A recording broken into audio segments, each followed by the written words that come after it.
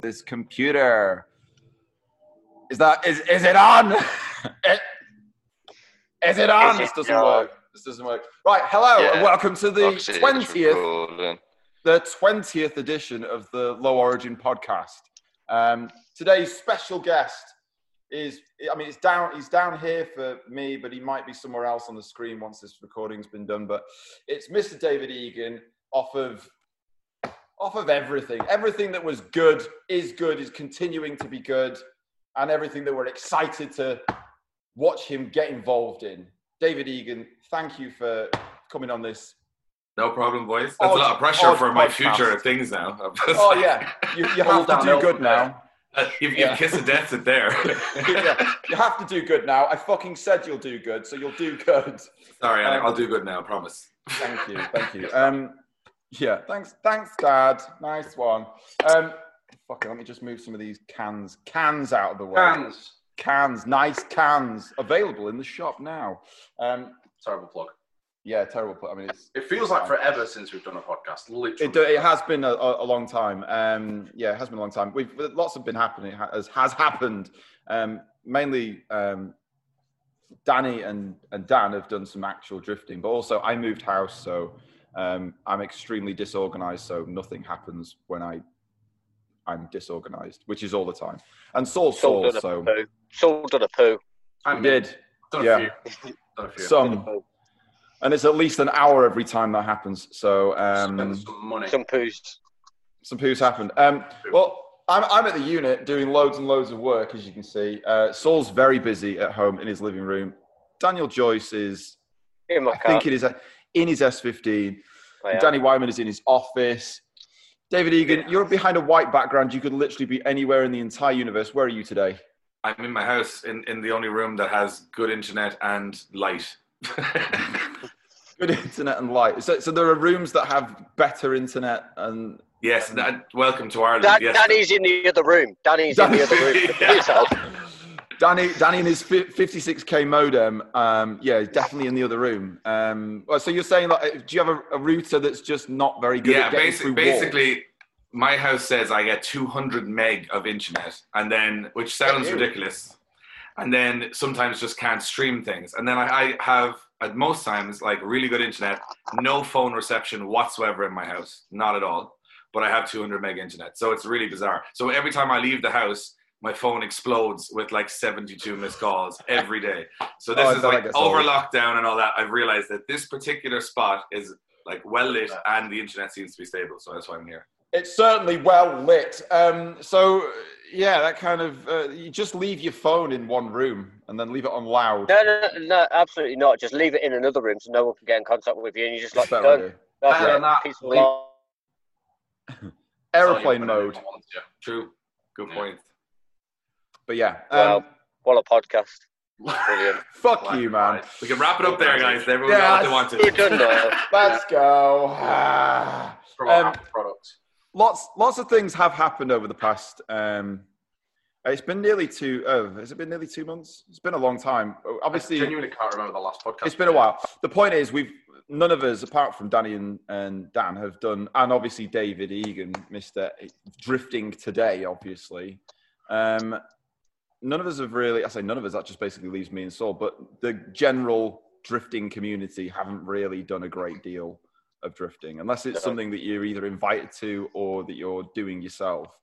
There's not a great deal of days available to go and do a drift. I don't know what it's like in Ireland. Has anything really opened up for drift days recently? Well, Dave is the drift day, isn't he? Yes. Today was our first drift day. But was it an open drift day? Was it like available for? Yeah, it was an open drift day with no spectators and limited cars, with 60 cars. So it was like us easing back into doing they've done some car track days. We were just easing back into like kind of drift day work. Will everybody play ball and not be morons? And it all worked out really smooth. So it was a really positive day. It was a very strange day because you're normally in Ireland, there's actually quite a lot of spectators at a practice day or an open day. And it was just kind of bizarre that it was just the drivers there today. It was almost like being on the grid for qualifying. You know, like it's just everyone's there drifting. There's nobody else with them. But it was really fun. It was a fun day. It was just a different, like you missed the people there and the kind of buzz, but everyone had a good day. Lots of track time. James Dean was there testing his car, and Josh was there testing his car. That looks like your cars. And then I mean, we weren't going to say it.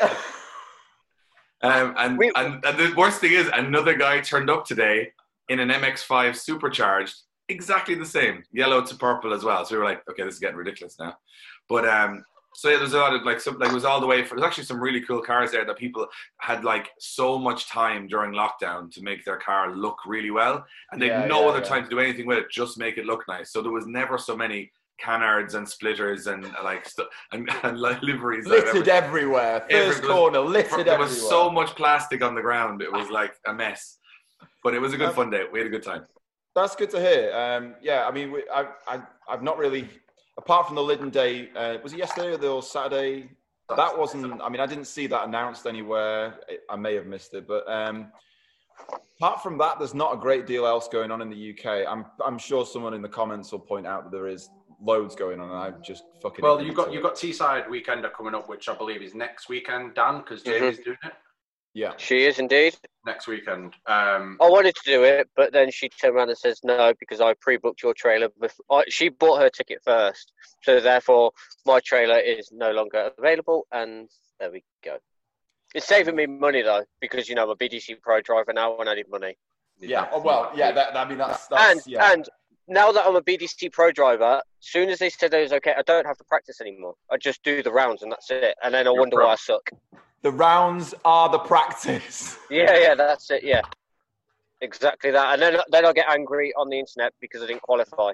Yeah. And then you'll storm up to the top of the tower at the judging tower, and you'll tell them how to drift. Yeah, I will. I'll tell them how terrible their judging skills were and how on point my driving was. And didn't you see that sick wicked entry? Fucked the line, but it was a sick wicked entry. Mr. David Egan, you completely mistimed the taking over of the BDC. You completely missed Mito's return to drifting. I mean, that would have been... I'd be glad. That would have been incredible. Could you imagine Mito storming up to the tower and explaining about his 3-something motion shit? Yeah, and Crocs how... flying everywhere. There would be. What, is it called 3 motion drift? Explaining the detail of 3 motion drift and how you don't know what you're talking about. Because you weren't there, man. You weren't in Japan. You're not on a B-knuckle. You didn't know. We really I've seen things, man. He's a good guy. We really like Mito. I can't wait till he paints that fucking Lambo dick skin peach and then puts B-knuckle on it. Yeah. That Lambo's getting an arsehole on the bonnet, isn't it? It's getting an arsehole on the bonnet. It's got an arsehole in the car, so I mean... no, all jokes aside, Mito did win a Lamborghini, and it's like just when you think 2020 couldn't get any more weird, Mito wins a Lamborghini Huracan. That's you know what? It's funny because... a funny story about this is actually something relative to me because I won a car during lockdown as well. Oh shit! You did? What? Yeah, I won a car. Yeah, you won an 86. I won an A86. So, that's infinitely better than a fucking Lambo. Wait there, Alex. Are you telling me more in a couple of years? Yeah. Alex, are you telling me you don't watch the Drift Games vlogs and you've just got Dave on here for no reason? I was disgusted by the fact that I realised we're not even subscribed to Drift Game vlogs, and I was like, "What the fuck?" Like, I need to sign out of my own account and sign in. It's like mine. You need 2 YouTubes because one is just full of cats and crap, and then you've got one for cars, and then you end up stuck on the cats one, and then you just get sucked into cats for 2 hours watching funny videos. Jokes aside, they probably should make it so like on Instagram, you can sign in and out of 2 different accounts, so you don't just end up with shit that you don't fucking want to watch. But anyway, won an A86. I entered in 1 week. I entered only like 2 raffles because this is a big thing at the moment. Everyone was bored and everyone was doing it. In Ireland, there's a company in the north of Ireland who are doing like 5 cars a day or something. It's crazy. They sold out a Lamborghini Gallardo in 25 minutes. They sold it out, and then another company had the A86. So I entered both, and I won the A86, which is, as I said, Lamborghini was there, and everyone was like, "Can you imagine winning the Lamborghini?" And we were talking about, but like, what a ridiculous thing to win. I mean, at least you can comprehend an 86 or an S14 or something, but a Lamborghini, just like that, you had no intention of having. It must be insane for him to just go, well, there's something you just could never afford, happens, and you're like, and then you have that horrible thing, I would imagine, where you go, I could sell it, that's the right thing to do, that I have money, or I will never afford this again for the rest of my life. So do I keep it as like a, so it's very difficult, I imagine, as a decision. You get that little buffer to cash that they give you. You insure it for a year. You fill the tank as much as you can. You fucking trash it around, and then you sell it for fucking nothing. But you have fun in it. Well, more than £25 though. So exactly. Well, yeah, you're always going to be up. Imagine selling for £25 quid. It'd be hilarious. You're not always going to be up, are you? Though, because the thing is, if you keep a Huracan for like 5 or 10 years, it's going to go down in value. Whereas if you kept an 86, for 5 to 10 years, it's only going to go up in value. And I know that the difference is massive. Like, it's not the same price. Yeah, but it's very tough because I won the car, and then so people were offering me money straight away, and it's really difficult to say no because, you know, money's money. It's like, you know, you could turn €25 into 20,000 in a day. But I feel like you guys, I was like, look, it's something I wanted. I would never justify buying one at the price they're at now, because especially one like that, which is totally brand new, essentially. And I was like, it's probably just a lucky thing that's happened that I should appreciate and not just cash it in, because then you'll just spend it. I'll spend it on all the other stupid cars, and then I'll have nothing anyway. I'll spend it on more engine bits. You've got two ways of looking at it. You can either have an A86, because I think it's the one where I've seen it on your profile. You're stood in front of it. It's a nice looking Panda. It's a sort of 86 that it comes to mind when you think about like old Japanese drifting and stuff. It's not like it's fucking batshit crazy, super duper fast. But you get to have a car like that and potentially drive the shit out of it. And if you do write it off, or if you do wreck it, it still only cost you 25 quid. But on the other side of this, it's if you do write it off and you do wreck it, it's doesn't matter. I'm looking actually more than 25 probably quid, a 20 grand. Yeah, like I think that we were saying like the indicator was €25 on that car, but we were like, the thing is, we're doing something to it now, because everyone has their own.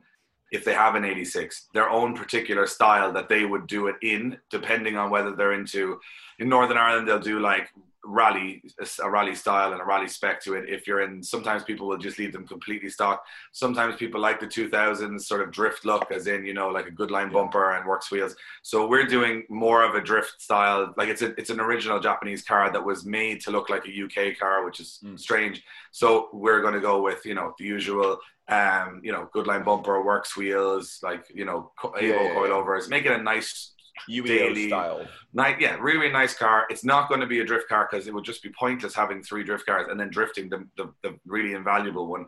So I was like, I'm just going to use it for a fun weekend car and, you know, enjoy it. And as I said, I've had 386s before over my time, but nothing like that. This one's cleaner than any car I've ever owned. It's like the guy imported it.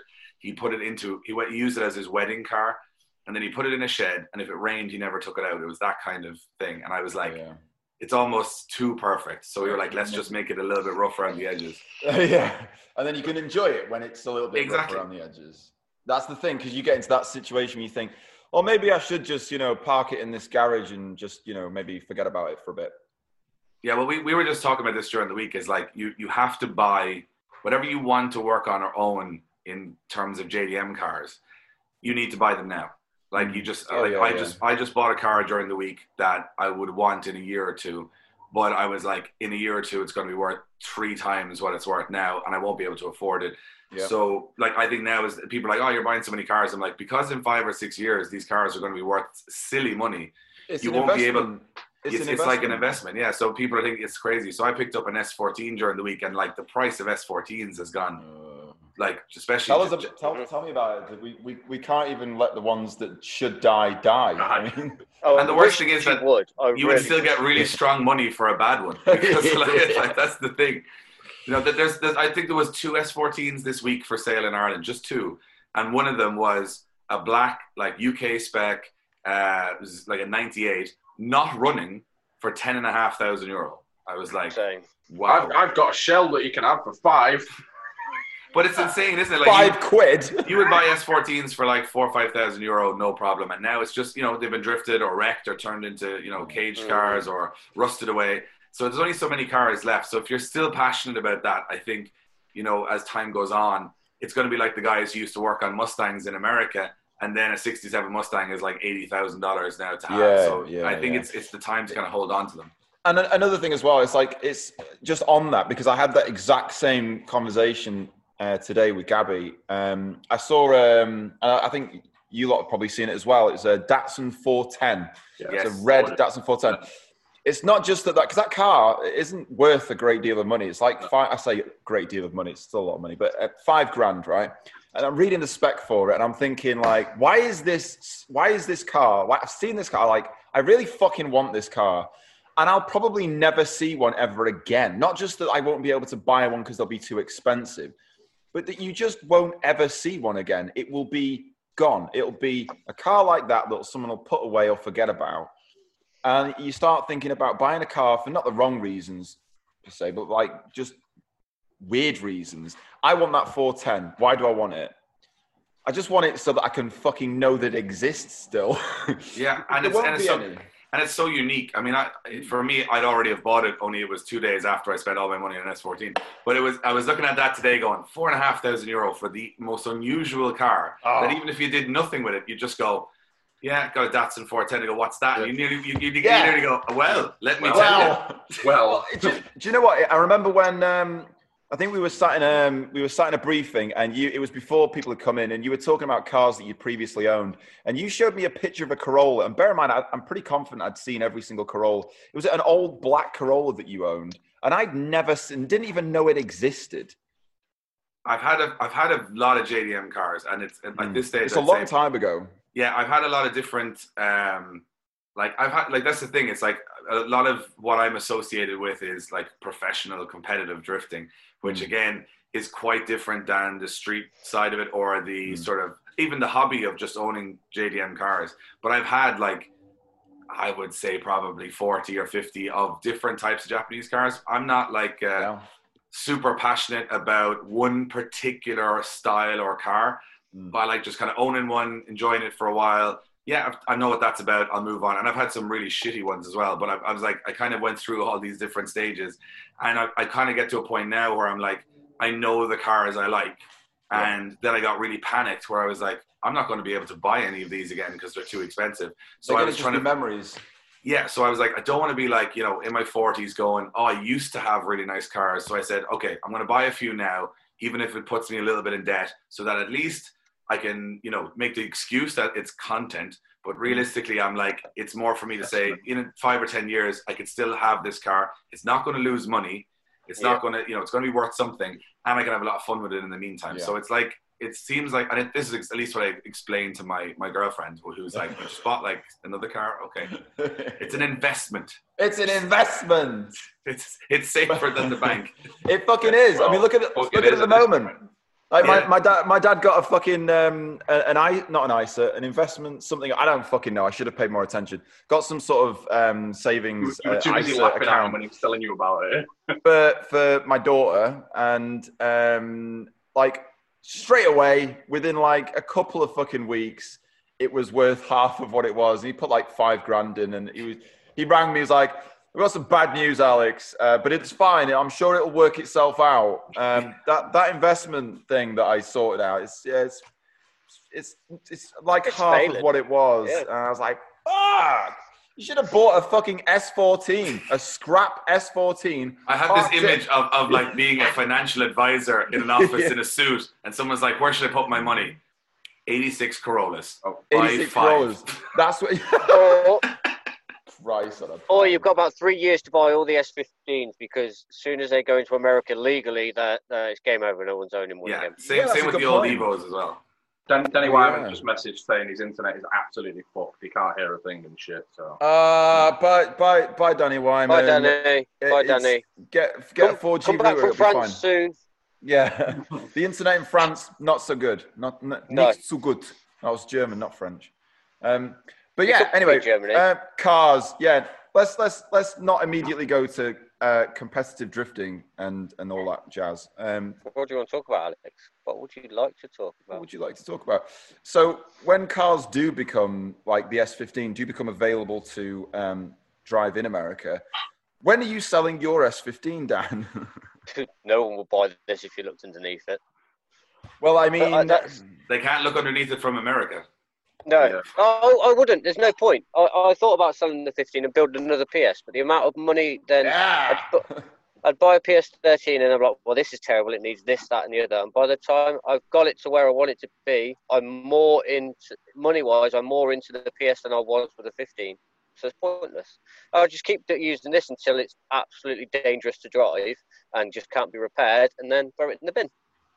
So just about 3 years sooner than Alex's car got to. Yeah, basically. Yeah. No. But you see, I actually do maintenance on my motor vehicles, and I look at what's broken. I'm agreeing because I'm also terrible at that as well. But now, having a decent engine, I'm going to have to be. Get better. Do good. Yes, do good, me. But Alex, it took you 10 years to get to this point. Right. Hang fire. No, right? It's not fucking hang fire. Maybe it took you 10 years of ignoring shit. Even Dave sponsored your vehicle for a year of BDC, and then when he seen it in real life, he's like, well, that was a terrible idea, wasn't it? Look how shit that is. Right, well, that's not the case. That's how it went down. I read it in the Bible. So bad it jumps up curves in KFC. Oh yeah, it did. Good content. Right, the problem, it was real good content. The problem was, right, I feel like the car never got a chance to just be a car because it was that terrible. No, I bought the S14 specifically to compete in the BDC, right? Because I have the 300, which this laptop is currently perched on top of. It's a real good laptop stand right now. And the 14 was something that I was committed to smashing up, basically, because at the time it was relatively cheap. And then time just gets away with itself. And before you know it, you're like 2 years, 3 years deep doing the BDC. The problems that you had have just been like covered over with like sticking plasters, like terrible sticking plasters. And because there's just so many of them, and because you very rarely ever get it on a ramp. I mean, that was the best thing, getting this fucking 2-poster ramp. The problems can't hide anymore. I can see the problems. They're just there. Oh, look at that problem there. Fucking awful problem. But it like doing what I was doing at the time, it was always going to end up bits being forgotten and neglected. And 10 years later, this was a long time coming, and I do kind of wish I'd done it sooner. But if I had have done it sooner, then I would have ended up. I mean, look, we're in fucking, what is it? July. We're on July the 12th, and all right, thanks to coronavirus, I don't feel like I've missed out on a great deal of drift days. No. But if I'd have done this any other time, it's almost like it's kind of convenient for me. That sounds terrible. I don't mean it like that. But this is the first year in like 10 years that I've basically had off of either competitive drifting or just drifting generally. And I don't want to say luckily, but well, this is the longest you've gone without having a fire as well. Yes, this is the longest. This is the longest I've not had a fire for, and it's the longest I've not driven for. Yeah. hopefully, end of all fires. Talking of fires, my car went on fire today at the park of the day. Which one? The Mustang. Practice car or the cop car? The Mustang of all cars. Oh, the Mustang. Oh, that's okay. That can. Yeah. Yeah. It was on fire a bit, and then so we on fire a bit. And I did a full lap of the track with 8-foot flames coming from behind the car. Had no idea the car was on fire, and went to queue up again on fire. And then all these people were running with fire extinguishers, and I was like, oh, that sucks. Someone's just waited 4 months to go drifting, and they're on fire. And then quickly realized that I was on fire. Yeah. But, it was fun. We had a fun day. And then James Dean drove my car, which made me feel bad about life, so we won't talk about that. Did he drive really, really well? Of course he did. He did that classic, Just got in it and just like, drove how does it drive? How does it feel? And I'm kind of saying, it's a bit like different than like blah, blah, blah, blah, blah. You just have to take it easy for the first lap or two, and then you'll get a feel for it. I literally 2.7 seconds later, he was top of third gear, full on angle, about a quarter of an inch from an IS 200. And I was like, okay, we're doing this. just never driven it before. Puts down a 99.9 run just out of nowhere. And the car is never driven. Because everyone was like, I was always like, I don't know if it's the car or is it me. So now actually I do know it's just me. So it's fine. Yeah, see, that's why you could never give him keys realistically, because then the car's capable. It's just like, okay, it's just me. I'm terrible. And it's nice to have some excuses in the bank to go, it would be so much better if I did this and this and this. And then he'll just drive, a shopping trolley around the place. And you're like, all right, it's definitely not the car anyway. And that excuse goes out the window. That's the thing with my car. It's always been great, because anyone who ever drove my car would always hand me the keys back and go, no, ew, don't do that. Don't give anyone the keys to this car again. This is horrible. How do you even drive it anywhere? Ugh. I felt I would have been happier if James Dean had said that to me, because then at least I could go, well, we're both in the same boat. We're both struggling with the car. But he went out and was like, yeah, it's no problem. And then just came in and did that casual, see you now. And just like, all right. All right, cool. Thanks. Brilliant. Next. Oh, man. Yeah, it was fun. It was fun to watch. It's bizarre watching your own car be driven far beyond your own capabilities at times. So it was pretty fun to watch. But yeah, no, we had a small fire. So I feel your pain, Alex. And it was a little bit of a fire, but we got to put out anyway. But so people saw your fire, came over to you. I have some spectacular photos and videos and vlogs of me actually on good fire. Content. And then in the car saying like casually, like, oh, everything seems to be working fine. Everything's going good.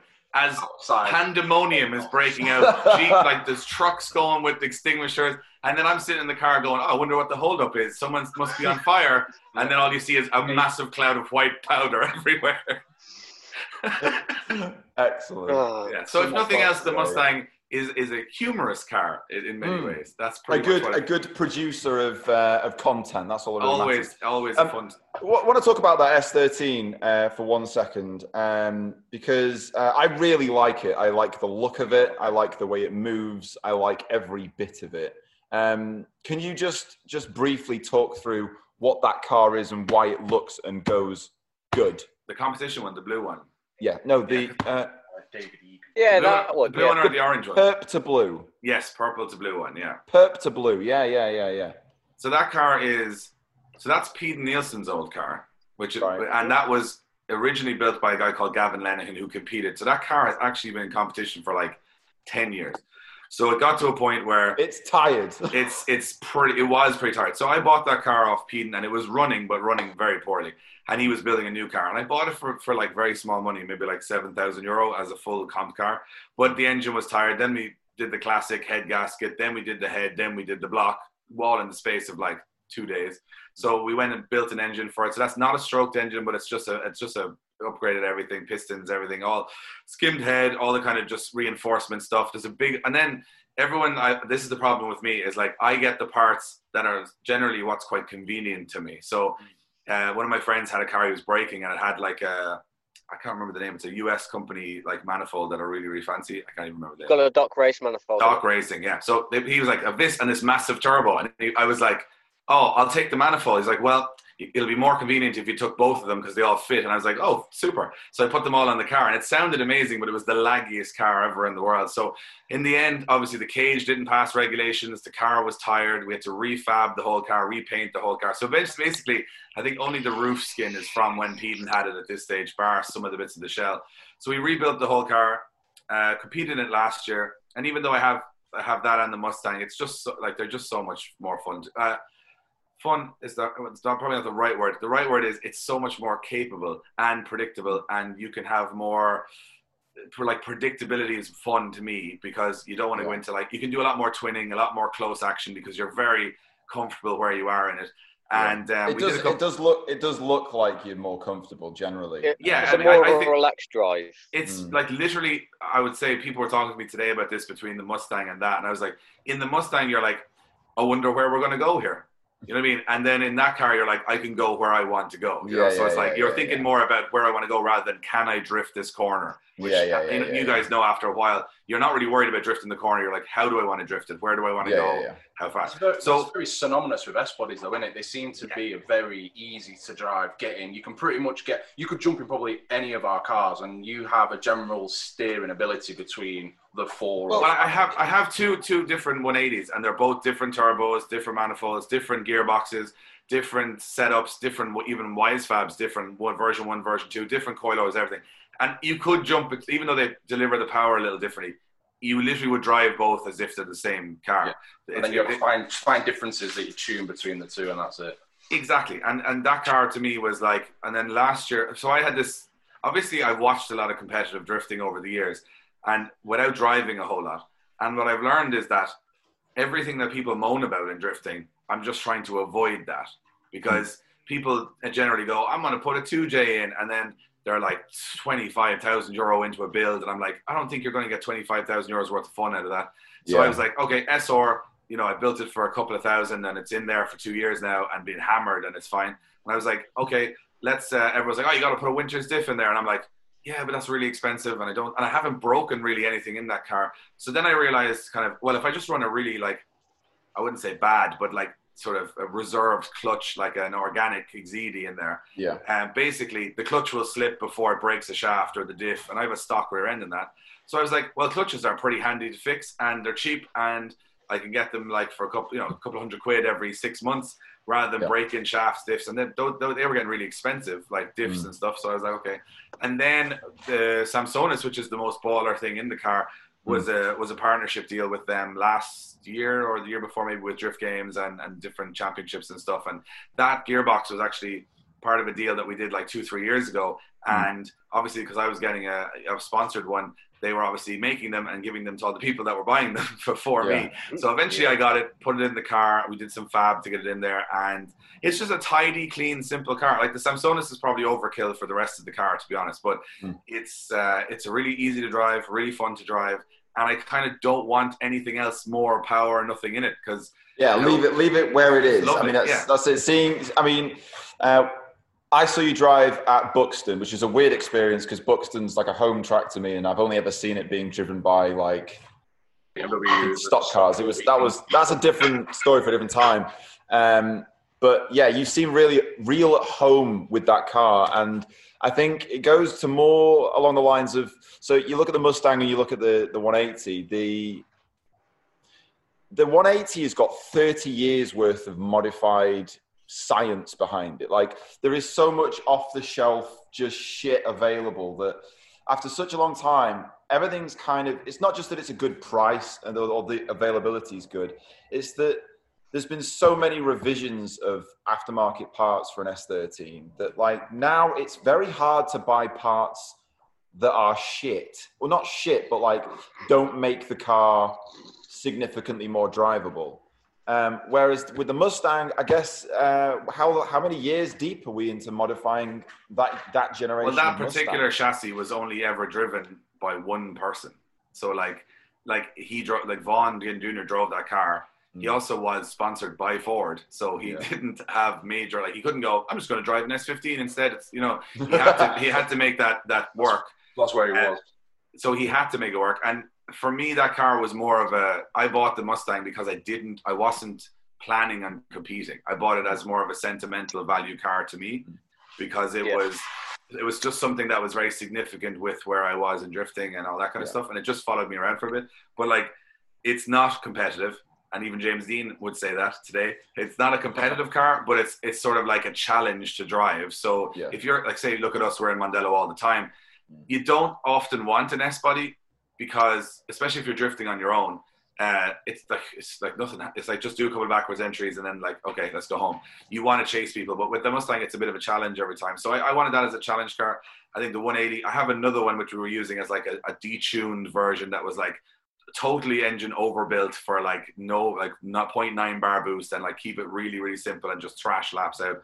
And as I said, it's like the thing I was saying about the older cars. It's like 180s and S bodies and stuff. Like, I have 3 now, and I know that probably they're the last three I'll have because they'll just be too expensive to have in the future. So it's not just to have, it's to have and also enjoy. Exactly. And not feel guilty, because if you bought an S15 and it was €45,000, like Dan would not be driving it around the track. You wouldn't take a GTR R35, and just drive it around Buxton and smash it into things. So no, I absolutely would. Yeah, you probably would, but it's like I said before. I feel bad about it though. Yeah, but it's how much money you put in versus the return on enjoyment. Yeah. So it's the value of fun. That's the thing. Exactly, and I think that's where a lot of competitive drift. Well, for the six years I did of Ireland and UK, I think that's what people forgot was how to weigh fun versus money. Yeah. And I think then you'll always, if you never think about that, you'll always end up in a position where you've spent too much money. Do you know what I mean? That's the problem. You have to get to a point and go, no, I really like driving this car. Not like I think that my car is not the most amazing car on the grid, but I wanted it to look nice. I wanted it to drive nice. And I wanted it to not be shit slow, but I didn't want it to be like, it's going to break itself in half every 20 minutes and 60 people have to fix it. I'm like, well, that's no fun either. So I was like, as long as it's sort of competitive and it's a bit of crack and it's a bit of fun and it's low maintenance, I know nothing about cars mechanically usually. So I'm like, as long as it's not going to cause me a lot of hassle, I just want to drive lap. And over the years, especially in Ireland and even in the UK, like we've watched guys, finish top 10 in every year in the championship in very, very modest builds because they just don't break down. Yeah. Like that's literally a massive advantage. So I felt that was a more fun route for me. I could easily go and I could have built one mega car, but I just don't. It's not really my style, No, it has always been kind of weird. Like you look at, I remember, when it would be 2014, probably the last time I saw Nakamura drive the S13 or the PS13, and it was against Daigo Saito in the 1,000 brake horsepower JZX 100. And I remember watching the runs and just thinking, wow, that's fucking incredible. And then you like look at the spec of that PS and it was just fucking nothing. It was like stock this and that, a 4.6 out of a fucking some random Nissan Sarah and a fucking just an SR20 that was sort of 400 brake horse. It might have seen B-knuckle, man. Yeah, B-knuckle, like fuck all. And then you look at that and you think, fucking hell, what am I chasing? Like, what is anyone chasing? But if you can afford it, I mean, I will say, and this is I have a 900 horsepower car, and it is far more terrifying than any S-body to drive. Yeah, so, if you want that experience of, every lap I did today, I was like, I'm still alive.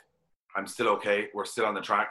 I don't get that feeling from the S-bodies because I know I'm going to get around the corner. I know it's not going to try and just fire itself off in different directions. So I think it's down to if you can afford, to have a very expensive car and that's what you're into. There's nothing wrong with that. But what you should never do is stretch for an expensive car because they just come with an expensive price tag of everything that breaks. And then you end up with your car in your shed for 8 months of the year most of the time. So I think it's like a balance of, as I say, a car should reflect your person and your personality and your income. It shouldn't just be the same for everybody that they need the same thing. I think in drifting, especially competitive, everyone was like, well, I have to get a Samsonis, I have to get a 2J, I have to get a Winchester. I'm like, how can all of it, I can't afford this stuff, a lot of the time, even half as expensive. And I'm going, where are these people getting this money to go? And how could they justify how much enjoyment that's giving them? I said, it's a lot of money. I'm right in saying there's two Mustangs now, isn't there? One in the BDC and one in Drift Cup. Currently, a yellow and there's one in Drift Cup. And there's one in Drift Cup, blue and black, I think it is. No, there's a yellow and black one.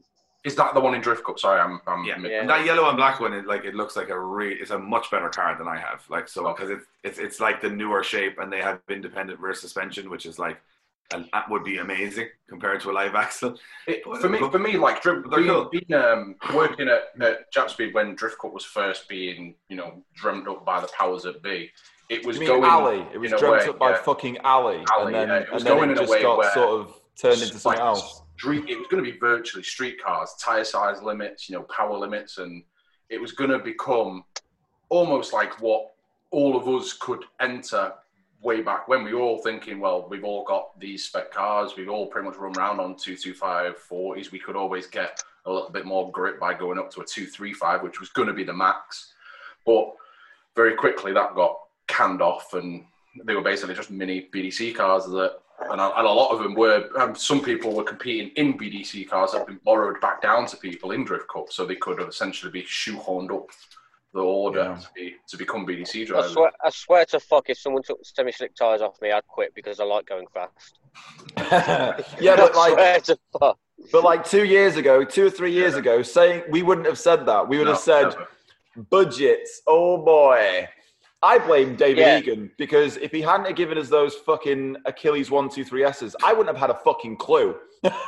I'd have just been stuck with Sunnies. But at the same time, we did an experiment last year, like because we were I was getting towards the end of running, like or let's say my interest and enthusiasm for running drift competitions in Ireland and UK, and I was like last year when we did the drift games, Extreme and Nationals, the 2 championships in Ireland, I was like, I've always wondered. Like, I just said, I can experiment with this year.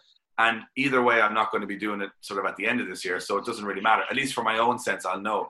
And we put everybody in what we would, like the equivalent of Drift Cup, say, the Pro-Am. Oh, yeah, you did the Nationals. We did the Nationals, and it was all up to 265, but it was all what we would call road pattern tires. So, like, as in no performance tires, no semi-slicks, nothing.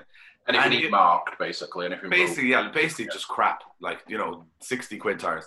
And then we were like, okay, we did this in the championship before. And then guys started buying like €300 a set, like Pirellis. And I was like, this is the P0s. Yeah, and I was like, oh my God, right. So then last year I was like, well, we have to stop this. So we did like a control tire from Westlake, which was like a 50 quid tire.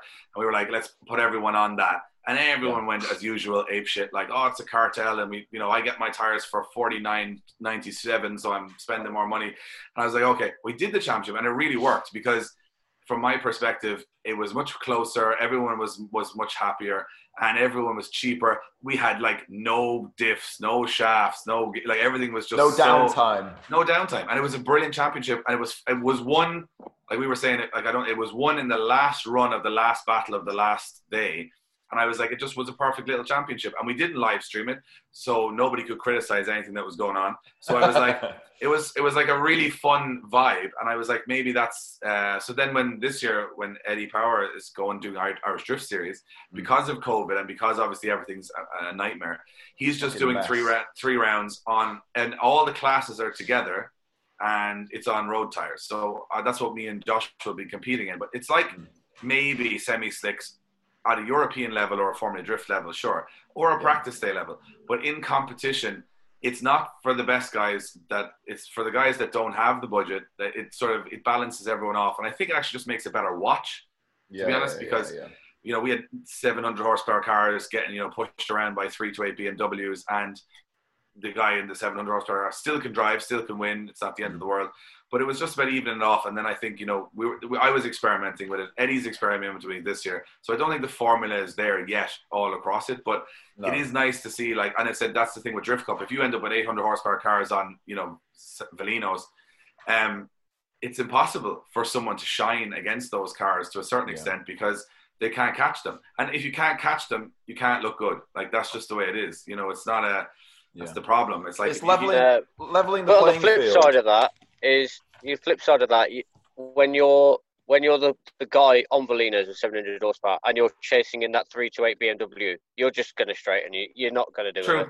True. It's not. It's very tough to do because a lot of people do get lost in the build and start getting crazy. Like, especially with COVID as well. Like, everyone's been locked down. Everyone's coming out with 600-700 horsepower cars now, and they're just doing practice day. I mean, I'm guilty of it by building my SR like the way we did. I got well carried away. I didn't need to push over 500 horsepower. Didn't need to. Just wanted to, and it was dumb. And now I cry every time I break it. Yeah, but it's fine now. It's fine. That's fine. Yeah. No. I've literally parked it up from Teesside and not touched it because if I start that's the way to be. Break. It's success. It's just it can't break. Oh no, that's a lie. I changed the wastegate. I did change the wastegate. It's probably a good thing. I think the good thing is that you build the car you want to build or you can afford, and you do whatever you want with it. I think tire rules are quite.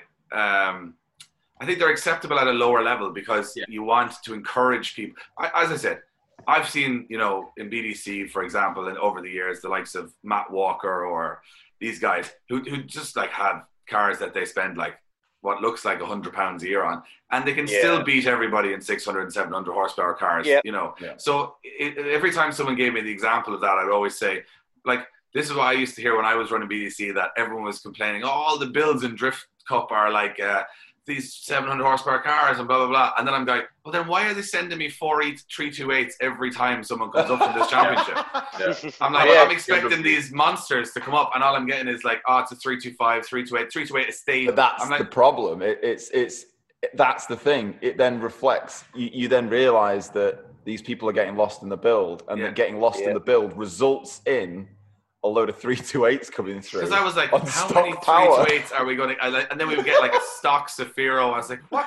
And then I'd see the same... I'd be on Facebook. I'd see the same post like the same weekend if there was a clash. People going, Drift Cup's gone to huge power. And I was like, where are these cars? I was like, I have seen none of this stuff. So the thing is, it does take talent. It does take talent to get there. I don't think you can cheat it by getting a good car. There is a lot of people that have very good cars that if you gave them to James Dean, he probably wouldn't Formula Drift in Ireland or the UK. But again, it can compensate for raw talent, and again, that rises to the top either way, I think. Yeah, well, that's just it. On the tyre situation, I remember seeing something at the end of last year, because fuck all's happened this year. End of last year, Kieran Hines talking about tyre smoke and sort of along the lines of sort of the types of tyres he would like to see people use, and specifically about the amount of tyre smoke certain tyres produce. And I remember, the Westlakes. I say there's some here. There were some here. Well, yeah. If we ignore the smell and the weird stuff that comes off them, and we pretend that that's fine. But it was mainly about the amount of smoke and being able to, especially in competitive drifting, being able to find the car that you're trying to judge in a cloud of fucking smoke. We had an event last year where I think, and I think now if Kieran could look back and design the track differently, it was pretty much a very full throttle track everywhere, not much deceleration. And you could see it actually, if it was better to watch it online, because you could look at it from 4 different directions from a camera. Yeah. Follow it around. In the grandstand, you would see them go by, and then you'd hear the commentary, and that'd be the end of that, because you couldn't see them again from there. And then we were questioning, like, yes, it's good for a driver to have grip. Yes, he can be more aggressive. But the thing was, because the day before that we had the Nationals, we could see everything clearly, every dive, every bump, every waver, because the guys were making very little tire smoke. And then the next day, you couldn't see anything. And yes, it's impressive and loud and all that kind of stuff. But when Dwayne McKeever goes out and drops the hammer, like, you can't see anything. Even if he makes a mistake, you can't see it, because there's just so much smoke everywhere. So it's a case of, I think, especially, as the world becomes, and this is like the biggest worry, the environmentally friendly world we live in. The problem with noise was such an issue in drifting because it affects people externally from a race circuit. But smoke is now the same issue when it comes to like Mondello Park in Ireland, that today I could see that my car was clouding out the actual main road, like outside the venue with smoke and going into somebody's house. So like eventually it's very difficult for a venue to say, yeah, there's going to be a big, massive fog that's going to go over your house every Sunday and you won't be able to see your kids at the end of the garden, and you're just going to wander around aimlessly into poles. And they're going to say this is, and then they're going to go, what is it? Oh, it's tire smoke. It's little particles of rubber that are just going to float through your garden, and just your children will, and eventually they're like, excuse me. So I think that's the problem. I think eventually semi-slicks, like if it's a once-off event like in Europe or whatever, it's a big thing. But if it's every weekend and it's that kind of thing, those 700, 800 horsepower cars are like pretty bad for that. And we all know the European events, nobody really cares there, truthfully. It's like, let's just get the event on. But even if you have like a circuit, anything that's in the town for one time only, you'll get away with it, because by the time they've formulated a complaint, you're gone. But if you're a Teesside or a Liddon or whatever, you can't run away the next Monday. You have to answer the question. So it's not a case that you can just pack the track up and go somewhere else. I think that's going to be an issue down the line. I think it's probably an issue already, to be honest. Of like it's certainly getting there, because like even I remember sort of a 200 brake horsepower when I first started, 200 brake horse on like some 10-year-old shit tires that I'd got from some guy down the road for a couple of quid. I wouldn't be making a great deal of smoke, but I'd certainly be drifting and having fun. And then And then now it's like a completely different kettle of fish, and the car's filling with smoke. Even if you really, I mean, I remember in Formula Drift, not last year, the year before, they'd made like plugging up all the little holes in the car to stop smoke from getting inside the car. They'd made that a big deal. And I think the year previous to that as well. But even still, like if you go out of your way to plug every single fucking hole in your car entirely, you still end up with smoke gathering into the vehicle. But I think like venues are not caring whether you are in fuck the drivers. They're like, they can die all they want in the car. But it's a case of the people outside that are going to have an issue with it. So with Drift Masters, for example, last year in Mondello, we switched back to that other scary track with the roundabout simply because where the other normal track is too smoky and close to the road. So it was like we were afraid that, you know, you get to 3:00 and the police come in and go, yeah, you can't just have people crashing into each other out on the main road because they can't see anything. So do you remember years ago there was a firework display just off the M6, and after like 4 or 5 years of going to court, the organisers of the firework display, so there was a crash on the M6, goes through the middle of England, and they'd like 2 people had died, multiple collisions, but 2 people had died. And after 4 or 5 years of court and all the rest of it, they decided it was, I think it's called corporate manslaughter or some shit like that. But they were essentially, they'd found them responsible for the deaths of 2 people from a firework display that had created a lot of smoke. And it resonated with me, and I am reminded of this every time you do see like from Buxton, a plume of smoke will disappear off the across the main road, and you think, yeah. I mean, I think when it comes to drifting, and I would say from being so, I would say in the conversations of where it's going and what's happening in many different conversations, it's not long for the world at the high level, I would say, or like it's very like the groupie rallying where like, you know, there's 100 people standing in front of an Audi Quattro, and everyone at the time was like, this is all just part of the fun. Yeah. Whereas now you look back, this is the fun. Yeah, this is the fun, and now it's like a bullfight. And then you go, well, that's insane. Yeah. I still think they look back on, you know, in 10, 15 years ago, you were just burning tires into the sky for no reason. Are you mad? Might as well be 100 people turn up with 10 tires each every day and set fire. It was a tire fire. It was like, we went to Latvia and we burned 600 tires into the forest over a weekend. And people cheered it. And it was like, oh, wow, that sounds like a crazy world. And people paid us to do it. This is insane. And they just burning tires and throwing them away. There was no need for it. And it made them no faster. God, yeah, fuck. I mean, this is the thing. What if they retrospectively eventually come after people for this shit? Like, but I think the thing is, it's in its glory years of we can get away with it for the moment. Let's have fun with it for the moment. And I think drifting is also, as we mentioned earlier, it's on this, like, it's got a limited lifespan, and then so have the cars, so have the builds, so have, you know, even the people into the sport who are, you know, getting to a point in their life where eventually they won't drift anymore, and that's the kind of, you hope new people will come through. And I think it's like, this is the glory years. That's the way I looked at it. That's why that's why I'm just like, I think you never know the glory years until you look back on them. So like nobody in groupie rallying went, well, this is the greatest thing ever. It'll never be better than this.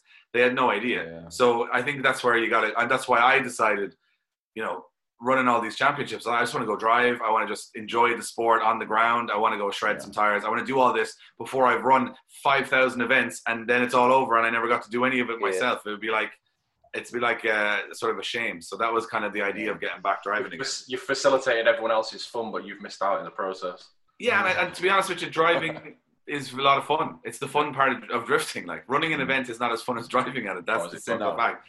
And like, you guys... Are you doing IDC this year then? You and Josh? Well, whatever it's called. IDS, yeah. So... IDS, yeah. Because I read it as my dyslexic brain as IBS, which is irritable bowel syndrome. That's not the same. It could be the same thing. No, but it's Irish drifting. Me and Josh are going to do it this year. So, and it's funny because he was going to jump into Pro-Am, I was going to jump into Pro. Now it's all the one class. So me and Josh are in the same class. So we're just going to have a bit of fun with it, enjoy it, and just have a laugh. Like, I mean, we don't really care about winning. That's not really what we're in it for. We just want to have a good time. I mean, I just want to beat Josh. That's pretty much the only reason I would want to go into it. So I was like, as long as you leave our team member alone. Yeah, his low origin. Yeah, It got lost in the post. Unlike that guy in Russia who he just made his own livery. He had no subtlety. He was like, he messaged us like, "Look at this! I make this. This is okay, isn't it?" Like, I don't know yet. I have to ask the internet whether this is okay. I asked the internet, and it couldn't be more divisive. People were saying, "Shut the fuck up! You don't own that livery. It's not like you paid for that livery to be designed painstakingly over 4 years, solidly by different designers. You don't own that. You just give that to anyone. Shut the fuck up, Alex, you fucking prick." And then you have an equal amount of people who are going, "Right, I'm going to get you a solicitor. Right, we'll find you a solicitor. We'll get the guy sued. Right, and we'll stop orders. He speaks Russian." Yeah, but this is the thing. It was an equal amount of people who were just like, "You're a dickhead, but this is fine." And do you know what? Honestly, I can actually see that from both perspectives quite. Yeah. The only thing I'm sour about, there's only one thing I'm sour about that Russian dude, is his low origin logo is better than our low origin logo. Yeah, well better. Yeah. I'm pretty pissed off about that. But then the hologram shit was supposed to be for this year. We were supposed to do the hologram stuff, and he just did it. He did. He read our minds and done it. Eventually, he will be the trendsetter of low origin, and then you guys will have to follow what he's doing because that's pay him for his designs. Yeah. Sorry, mate. Just send me your livery. But then you start wondering, like, because because I think a lot of it was lost in translation. I genuinely think that, like, he made out like he didn't know. It sounds terrible saying this. He didn't know who we were. He's followed us since 2017, according to Instagram, and he said, "Oh, I didn't know that this was your livery when I bought the livery from this guy," and he gave us the details of this guy. But to be honest, I've seen it, especially in the Middle East. Like, I have walked up to Phil Morrison's S15 that is orange with Driftworks down the side. And then you'll just say to someone like, "Oh, is this," knowing full well it's not, is this Phil Morrison's old car? And he's like, "No." And I was like, "You do know who Phil Morrison is?" And he'll go, "Who?" I'm like, "Oh, okay." Yeah. So he's just Googled S15. Yeah. Orange S15 with Driftworks has come up. He said, "Just do that." And then when you ask, he has no idea who Driftworks are as a company or who Phil Morrison is. And you're like, well, no harm done there, because he didn't even know he was impersonating somebody. Yeah. I know. You know, it is fine. It is fine. Yeah, it doesn't bother me at all. I was only sort of like, it was just weird. It was just initially very, very weird. And I didn't know whether it was normal. I don't know what I mean by normal. Of course it's normal. Now we can go to Russia and drive an A31 Sphera because he's part of our team. Yes. And imitation is the best form of flattery too. So like exactly. So it's fine. Look at Josh's MX-5. Look, I was just about to say, look at stupid Josh's MX-5, and then someone even copied him. I was like, oh my god, we've got this crazy Russian doll fucking low origin scenario going on. Where does this end? Where does it end? And inside all of it, we're all inside an A31 in Moscow. Yeah. It's the biggest, just all in Russia. You just keep popping out S14, S15, MX-5, like a Suzuki cappuccino at the bottom. Yeah, in the boot. Yeah. That was the thing that killed it so much, is that I think it's because it looks so fucking good. That's the bit. But that's the thing. Like, people imitate. People do it, or at least aim to imitate. This is my perception of your, let's say, team or brand. Like, you guys are so big on aesthetics. So like, it's basically the problem with aesthetics is it's a lot of work to have aesthetics. So people have the image in their head, like, I'll just go, lower the car to the ground, put some dishy wheels on it, bing bang, put some flames. Here we go. And there's a lot more. Yeah, there's a lot more. But if you get any one of those pieces not quite right, you have a terrible car, like a terrible looking car. Yeah, so it's very quickly, very easily. It's a whole package. And I think that, like, obviously your cars get quite a lot of internet attention. People who are looking for inspiration, naturally, like, again, let's be honest, like some of the stuff we do, like Josh's car, I wouldn't say in his head he immediately wanted a low origin car, but subconsciously he obviously had watched those colors and gone. Now, to be fair, he'd only mentioned them, like, he didn't know the car was being done yellow and purple, so he only just mentioned it as a kind of I'd probably do yellow and purple, and I went, well, That's all he said to me, and I can't ask him, so I just got to do it. But at the same time, even the graphics on the car from our designer is very similar to 2000s Japan, but then very similar to Animal Style, and everyone's feeding off each other. It all is, isn't it? Yeah, exactly. It all is. And the problem is, if you go for a completely original style, it's horrendous because someone has never done it for a reason before. Yeah. So it's what happens. And if you go totally out of the box, you're worse off. So I think people will look at cars like you guys have and go, if I can do something similar, it's a safe bet because I know their cars turned out nice. So at least if I do something like that, or if you look at Animal Style or you look at anything at Super D, you go, look, if I do something along those lines, it's going to look cool and people will think it's cool. So it's like flattery. And I think that it's a good thing. I mean, at the end of the day, as you guys would say, I always say that you guys would be quite critical of terrible looking cars, but then you don't want cars looking like your cars. I was like, you got to pick one or the other. You got to pick one side or the other. Pick one. Yeah, pick one. Yeah, exactly. Yeah. This is the thing about Irish drifting, though. A lot of the comp cars, they've spent a lot of time to make them look really pretty outstanding. Like you get. I'm not saying that the UK is terrible. There's some great looking cars, but as a whole, I think Ireland really hit the mark, especially when it comes to competitions of how great the cars look. I think that might have been down to us saying, like, if your car looks shit, we're just not going to take photos and videos of it because nobody wants to look at it. Like, only you want to look at your car or photos of your car unless it's a pretty car. Yeah. You know what I mean? Like at the end of the day, if you have a shit car and people go, why is there no photos of me? I'm like, because nobody cares except you driving that car. And if it's a sport where, as you guys would probably be more so leaning towards 50% driving, 50% looking cool driving, it would be kind of a case of saying that a lot of people will weigh that the wrong way and say, well, I'm doing 95% driving, but nobody cares about how the car looks. And I think in Ireland, I used to kind of say that to the guys saying, well, I don't have any, like as an organizer, I don't have any right to make you famous or make your car, get loads of attention. Like that's not my job. I'm not your PR manager. But if your car is awesome and it benefits the championship to have photos of it out there, well, then we will. So then you could see a change then. Because when I started in Irish drifting, it was not the case. There was a lot of very bad cars. So and then there's a sort of. Do you hear that? Do you hear that, Ireland? David Egan is taking full responsibility for all good-looking cars in Irish drifting. I think what happened was a couple of guys built nice cars. They got so much attention. The other guys were like, well, if I've spent so much money, the last 10% just get it right. Yeah. Yeah. This is pretty much exactly what happened. I mean, it's almost like a byproduct where we sort of essentially realized, like, oh, no way, like people want to get involved with us, like either as a sponsorship or as just people wanting to get involved with us.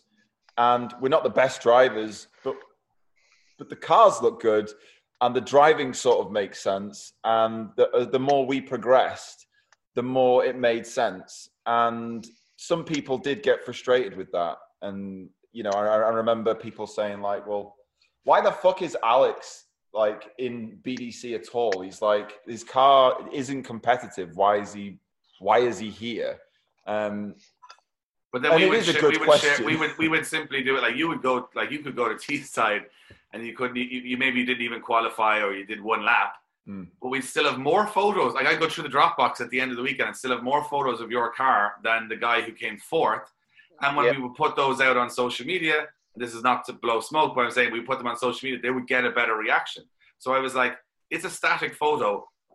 No one's going to go, well, that's not a competitive, they can't tell. It's just a photo. So I think there was an element there of you guys accepting that. I think very much, to be honest, I would take that Josh and I are doing a very similar thing of saying, let's just really have fun. And that's our thing rather than competitive. Because again, we're not the most competitive guys. Even to be truthful, we're not the most competitive guys. We don't really care about winning. We just want to have as much fun as possible and have a good time and take the piss.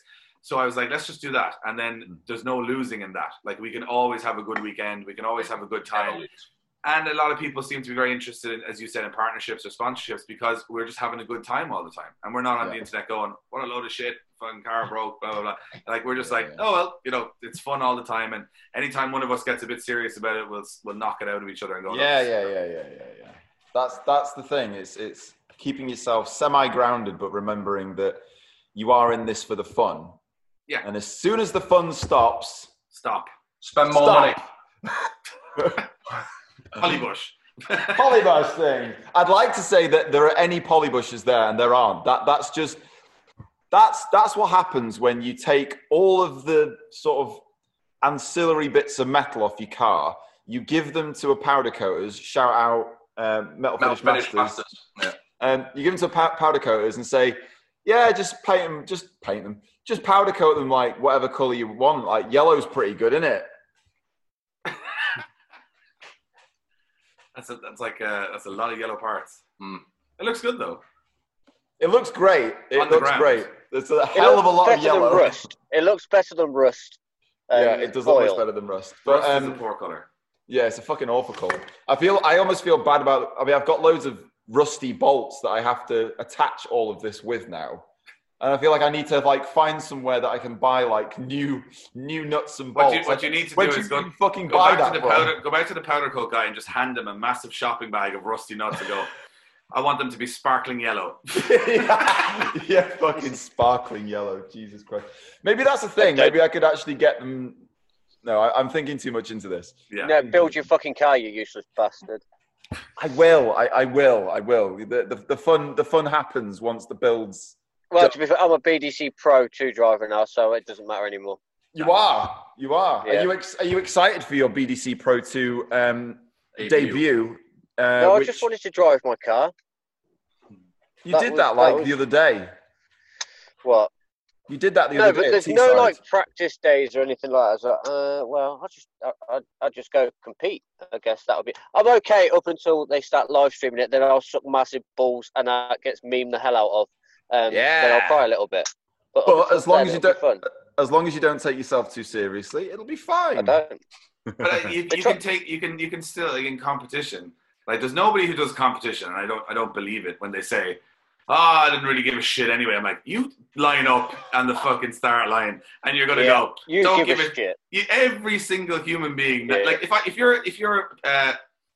someone rolled the ball to you on a basketball court and said, just take one shot, it doesn't matter a bit in your life, but you're still gonna sit there going, concentrating, wanting to make the shot. So like, you're gonna do it. Oh yeah, and it's gonna be fun. But the thing is, once you finish being on the track, that's when you have to switch back off again. It's just be in the zone for a little while, and it's a good buzz, I think, competition.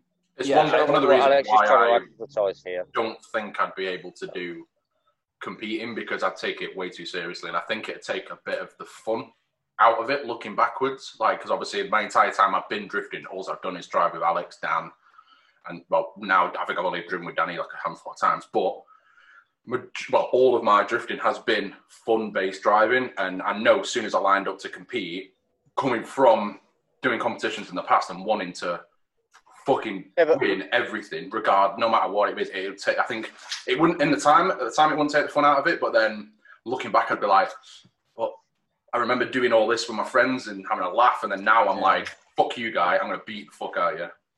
Kind of. I think you're probably right, Dan, in saying it, but I think that the Irish mentality for that for a very long time was, this was the difference I found between Irish drifting and UK drifting.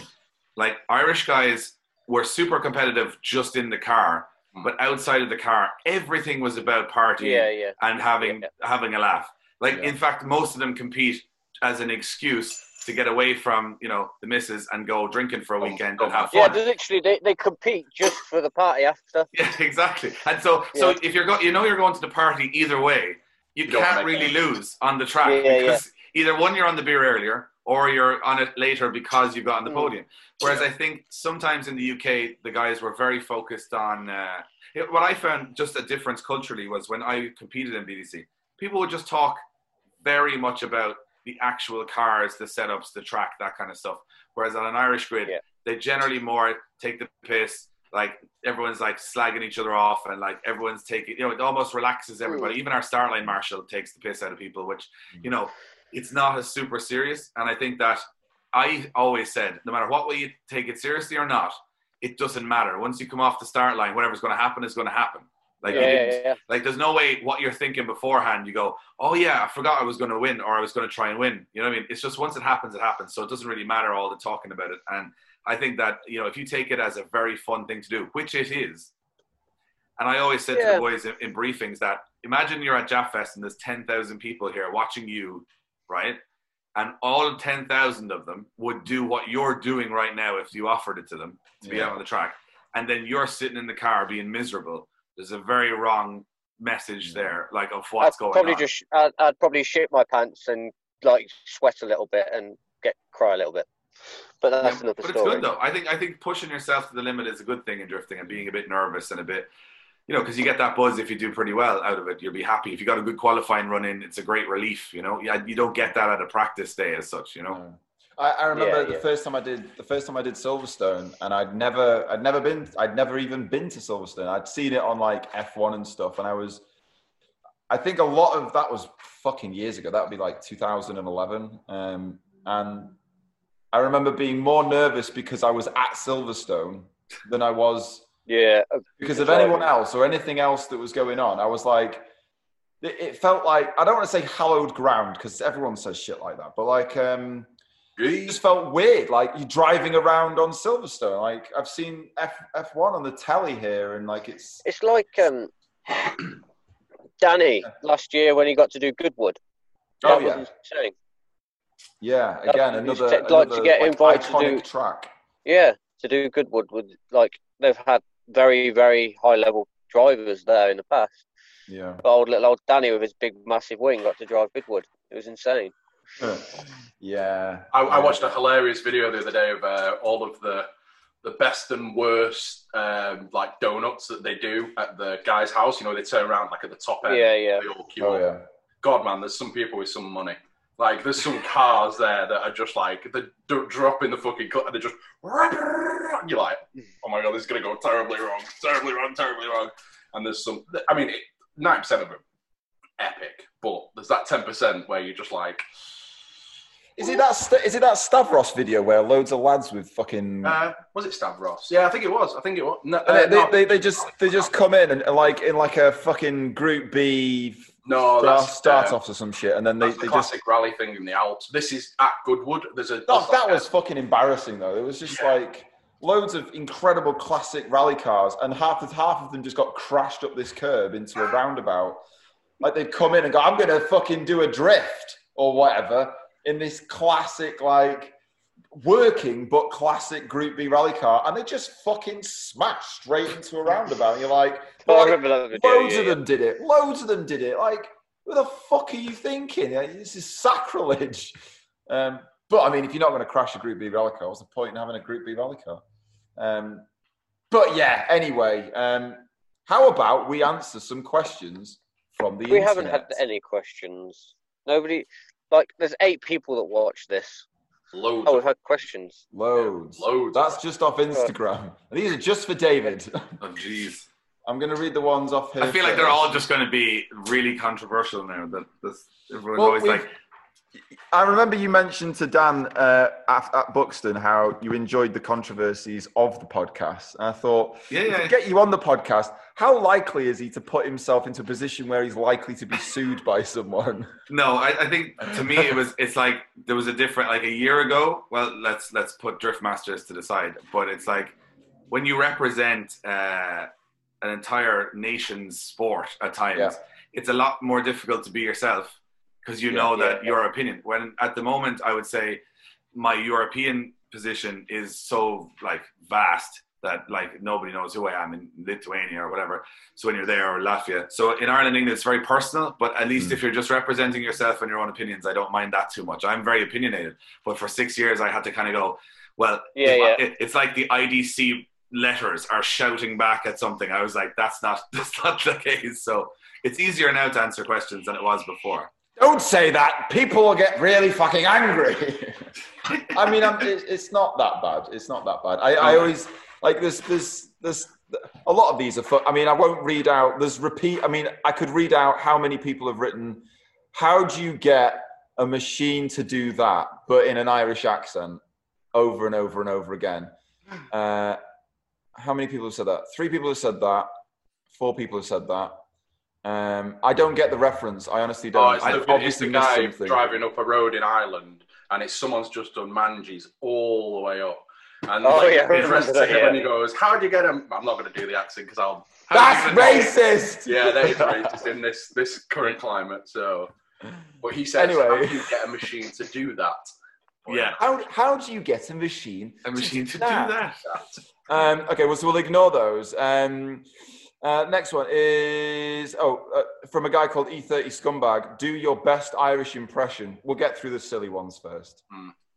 You want me to do my best Irish impression? I was like, that's an easy Brilliant. one. That's brilliant. That was good. That was good. Nailed it. You know, the BBC taught me to say 3 instead of 3. Like, that literally was from the BBC. Listening to Kieran say tree over and over and over again and go tree. He means 3. He means 3. And then he would say Juan, as in like the name of a Spanish person. Like, you know what I mean? It was like Juan. 1, 2, 3. And I was like, right. So then I said, I'm just going to say 3 from now on. And then obviously it's helped me because I went to Europe and they're like, oh, thank God you don't say tree because nobody will have any idea what you're talking about. You did what you did at BBC. They put a tree on clip 3. Made sense. They made an inflatable like version of my accent, so I had to change it after that. I was like, that's a lot of effort. Clip tree. That's racist, and I don't appreciate it.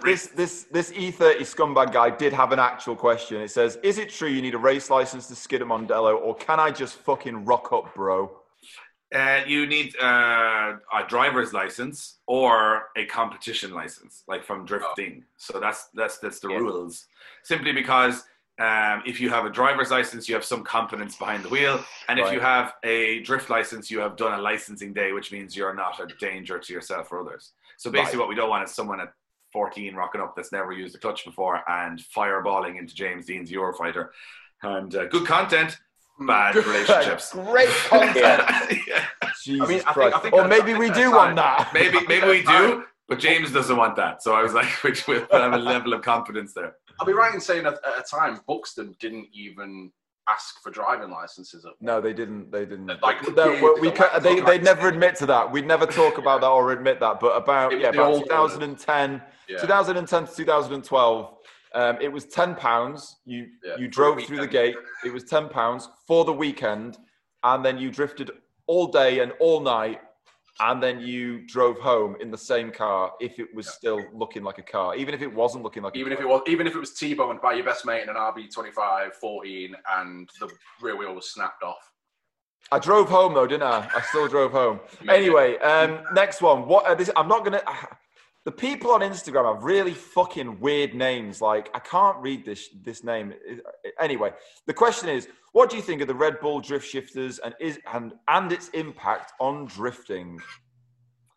Drift shifters. It's going to be drift shifters. Yeah, I can't actually. I saw that in Liverpool last year. Yeah, I'm working on drift shifters at the moment. So as part of something with Red Bull, but it's there is some tasty venues.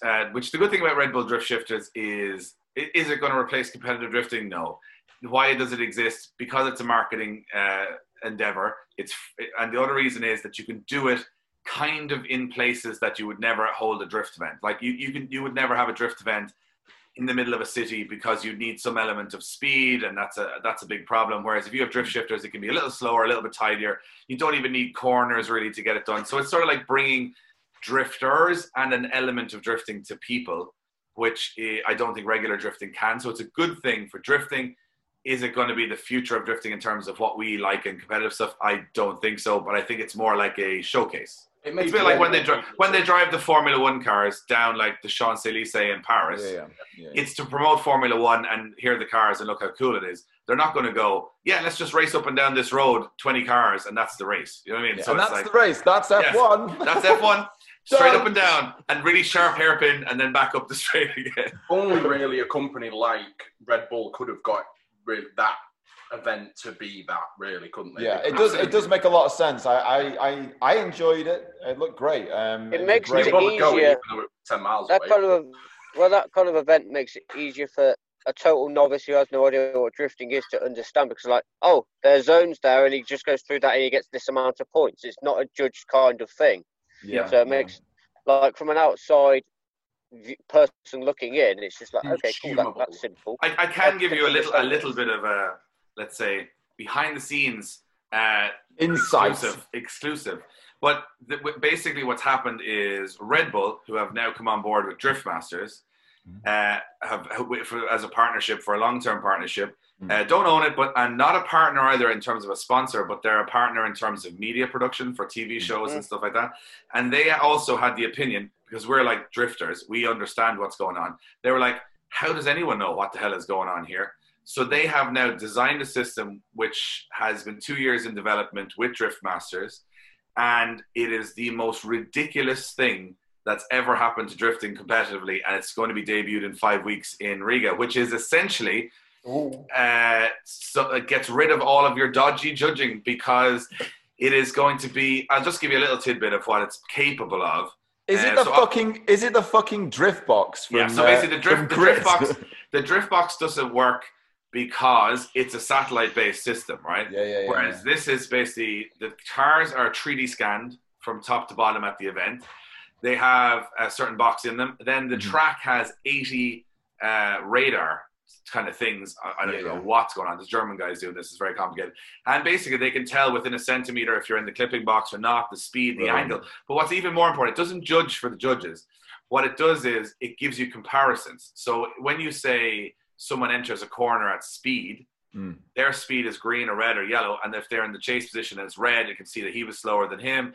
And at the end of it, they show you how many clips they got, their percentage of clips, their speed, but average angle, average speed, and this puts it all head to head. Then it puts it all into a data logger, so eventually James Dean can go to a track. His entire practice is all data logged. So when he gets to his qualifying, you'll be able to go, he should be scoring a 92 here based on practice. What's he going to do? So it's like F1. So it's crazy. And I don't even know how half of it works, but basically me and Ian have so much information. Brilliant. And the judges are kind of going to be more along the lines of saying, they have their opinions, but it's very backed up by what they can see in terms of the stats. So it's trying to take away that real ambiguity of like, the judges are always going for this guy or that guy or whatever. But it's very interesting, and it's come from Shifters. So that's how Shifters has affected it. Right. Okay. They've come into Shifters. They've had a team there saying, you know what, we could take this to the next level and do this. And that's supposed to be working in 5 weeks' time. We'll see how it goes. But it'll be like watching like Street Fighter. So as the car is going through clips, you will see the speed, the angle, how much percentage is in the clip, how much speed distance there are between the two cars. And then at the end of the run, it'll analyze all that so you can see it on the screen. And it's like pretty mental, which makes it very, very consumable as well from like a watching perspective. You could sit there with no idea what drifting is and what the achievement is, and see a side-by-side comparison between those two drivers and say, and I think the thing is we're always concentrating so much on drifting getting out to the public, but that's a bit of a lie. I think people who run drift championships like I've done or Matt Stevenson or whatever realistically are trying to keep the people involved in drifting happy. Yeah. Whereas Red Bull are like, we don't give a shit about that. We just want everyone in the world to watch this, and that's probably you'll get new drivers. It's probably the right attitude in the long run. It is, yeah. No, that is 100% right. Yeah, and stop trying to keep feeding the people they already have, and try and get new people in. And they said, well, nobody knows what the hell is going on here, so we'll make a system that everybody can understand. And I think that's a big step in the right direction. Yeah, that sounds like.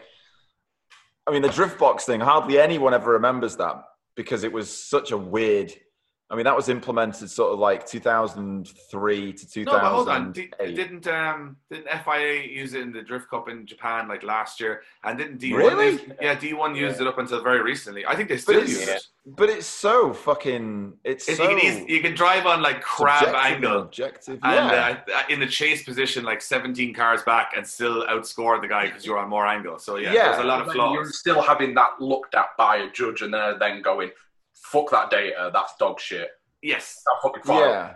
So basically, why we have, like in Driftmasters, the system is, it's very easy on a qualifying run, it's very easy on a straight up battle.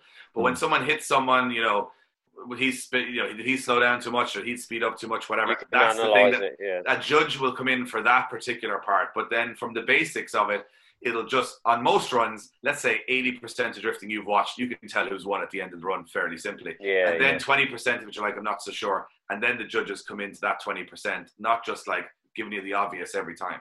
Yeah. Well, there's very often a grey area between commentating and judging. I find different championships, the judging and the commentating is a bit of a grey area, and sometimes you feel like, especially when you're watching one of your mates and you're like, that was a fantastic run, and the commentators are saying, that was fucking shit. And you're like, Shut the fuck up. Let the judges fucking decide. Oh, it was shit. It was shit. Yeah. Commentary, especially from doing it for so long, I went judging because it made me a better commentator. Because I can go.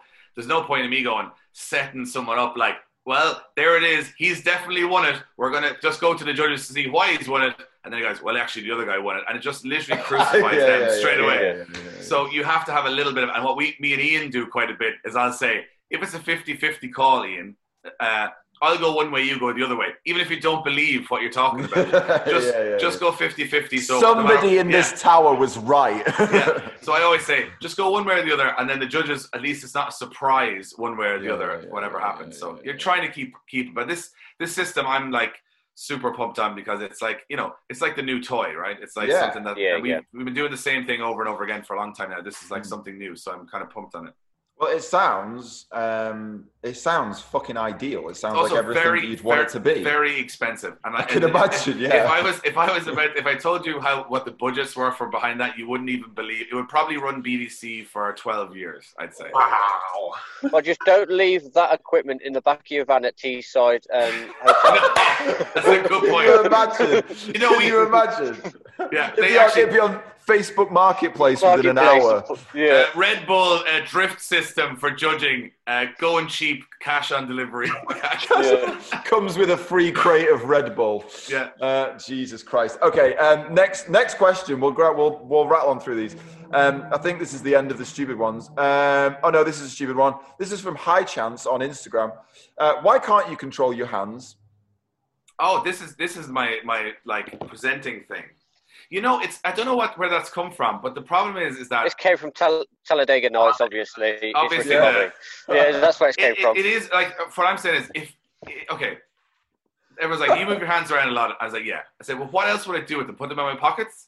And then I'd be like, I seem so disinterested in everything that's happening. I'd just be standing there going, exactly. I'd be like, and I think that the difference is that Americans do this all the time, and it's no issue because you expect Americans to be quite, flamboyant and presentery and whatever, whereas English and Irish people, especially in drifting, are very reserved and very sort of, I don't want to look stupid, so it's just so night and day to what other people do. But I just do it because I feel it gives some enthusiasm to what I'm saying.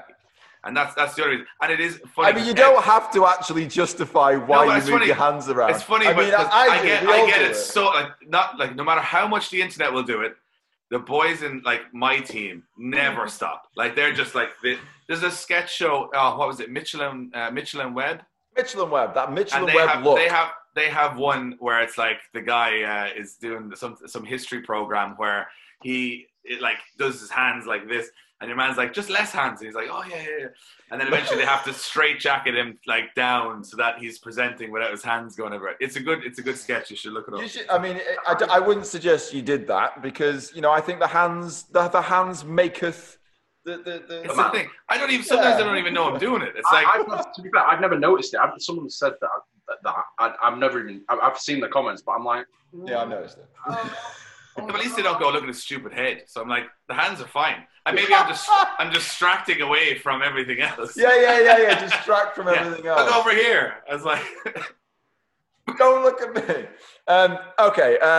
So semi-serious questions. Okay. So again, I wish people would just have a fucking name on Instagram. GGA.ADAGDAAP890. Put a name on it or something. How much horsepower does the 180/240 have? That's a good question. It originally had, I think, 490, and then the wastegate broke, or whatever wastegates do, wastegate stick, and then we put another wastegate on it, and that wasn't mapped for it, so we had to just run it on wastegate pressure in Buxton last year.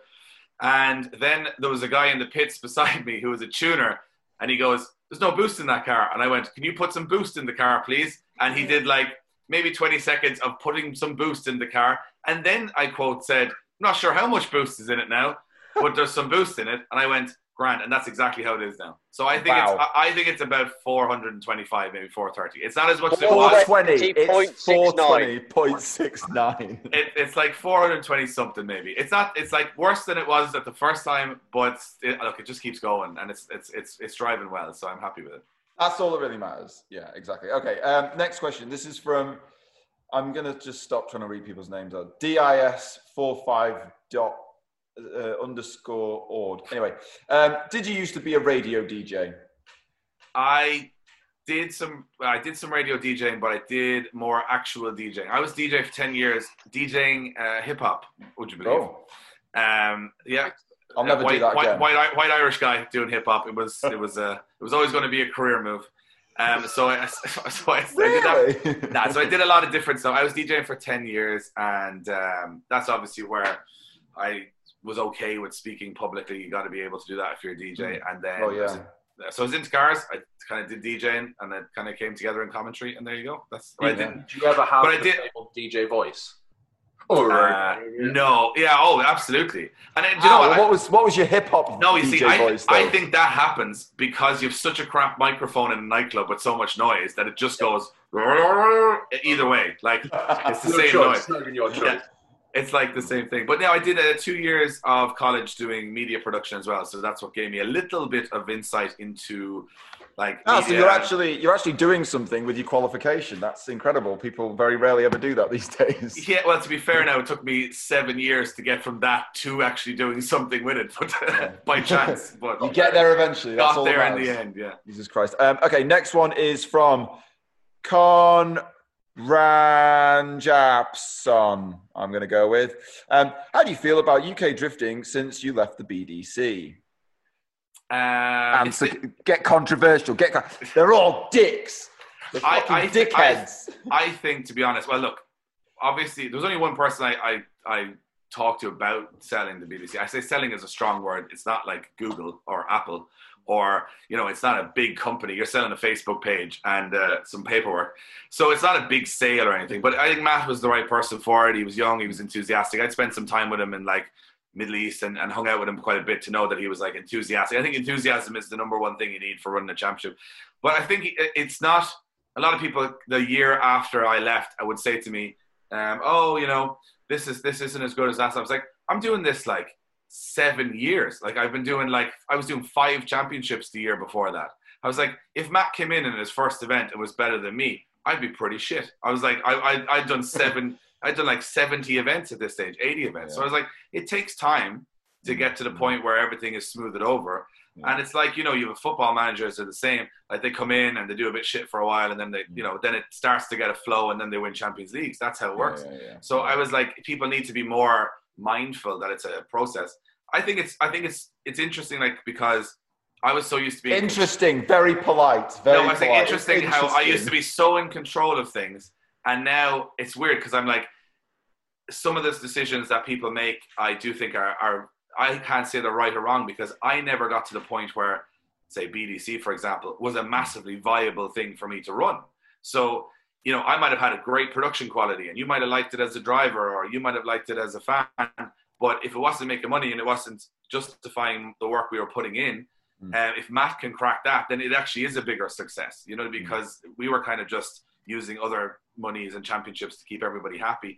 But I think I drove last year in the BDC. To be honest, it felt like I was at my own event. It was very smooth, it ran really well. I had no issues.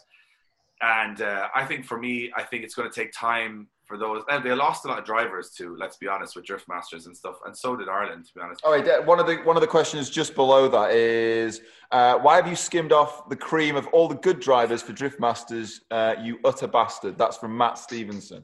Yeah, so basically, the problem with that is people think, well, first of all, I don't own Drift Masters. Second of all, those drivers, I think, had got to the point in Ireland and the UK where they would either go round in circles or they were going to go chase the dream to be a professional driver. And I knew this was happening in Ireland. I knew it was happening in England. But there just wasn't, let's just say, a consistent or viable option in Europe to go and invest in or get the sponsors to do it.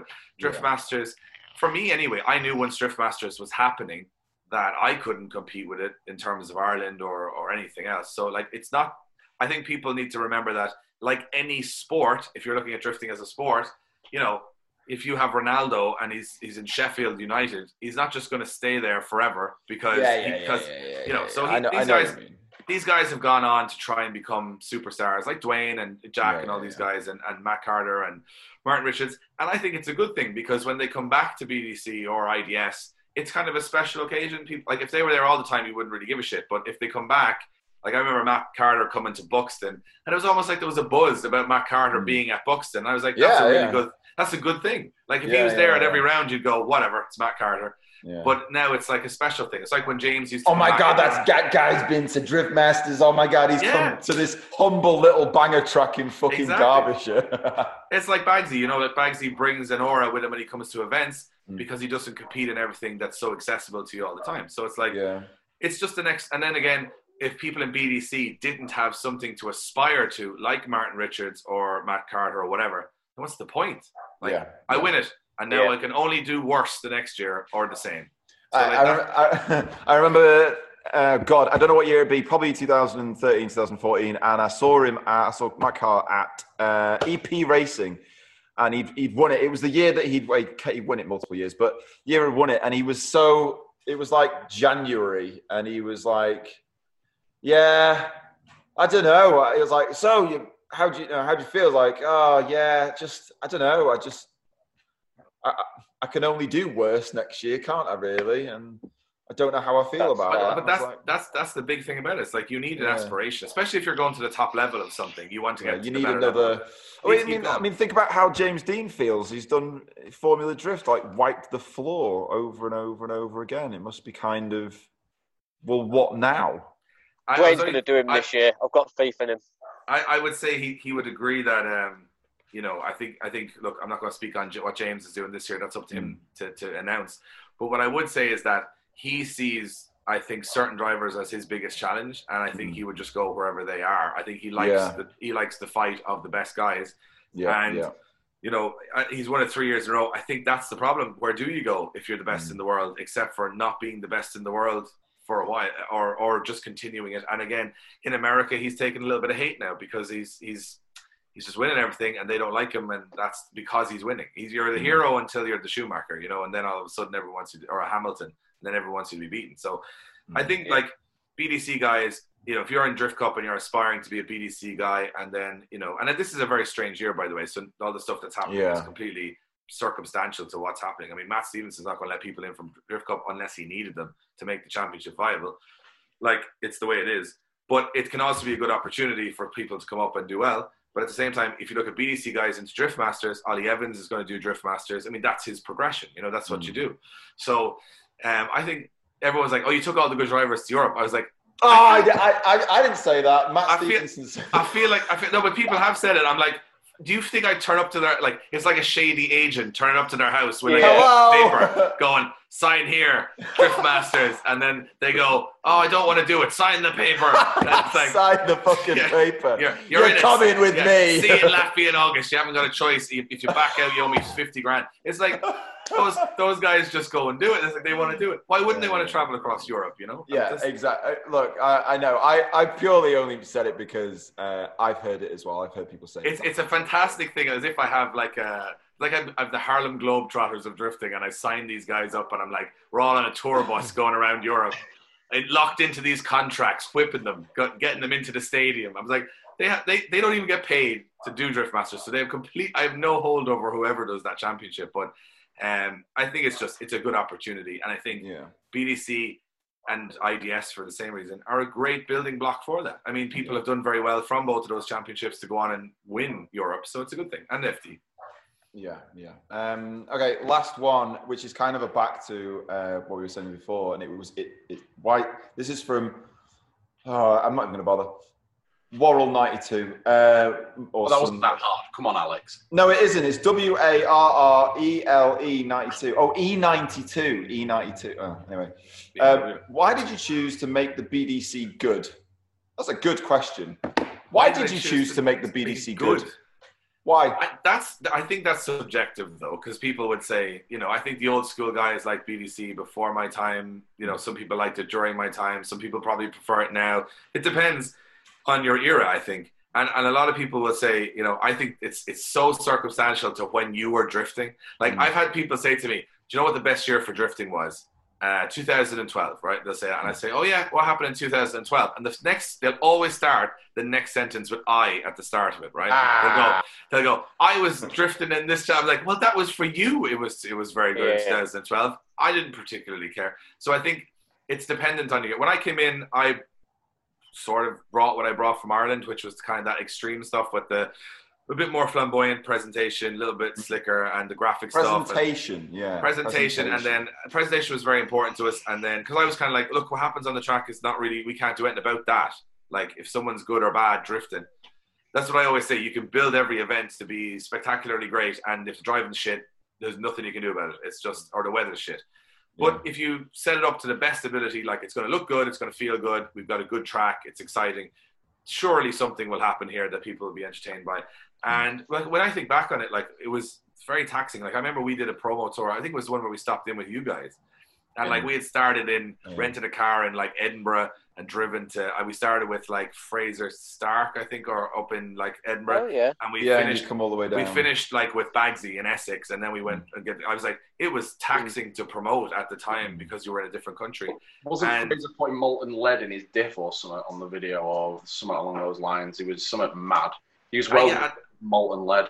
Yeah, and I remember we called into Huxley, we called into lots of different people at the time, and we were just chatting through the cars. And you know, I always felt that you had to have a good repertoire with the drivers, as in you had to personally go and talk to people, because that's the only way you'll get honest feedback. Like, people on the internet talk, but most of them aren't the relevant people that you want to actually keep happy. So it's a case of like, you know, we go talk to you guys who have a very sort of lifestyle approach to it, and then you go to talk to some people who are super competitive, and then by the end of that trip you'd go, right, here's the 16 different things we have to somehow keep everybody happy with in this championship, and that helped a little bit as well. But I think presentation, we probably went over the top on presentation in Ireland and the UK.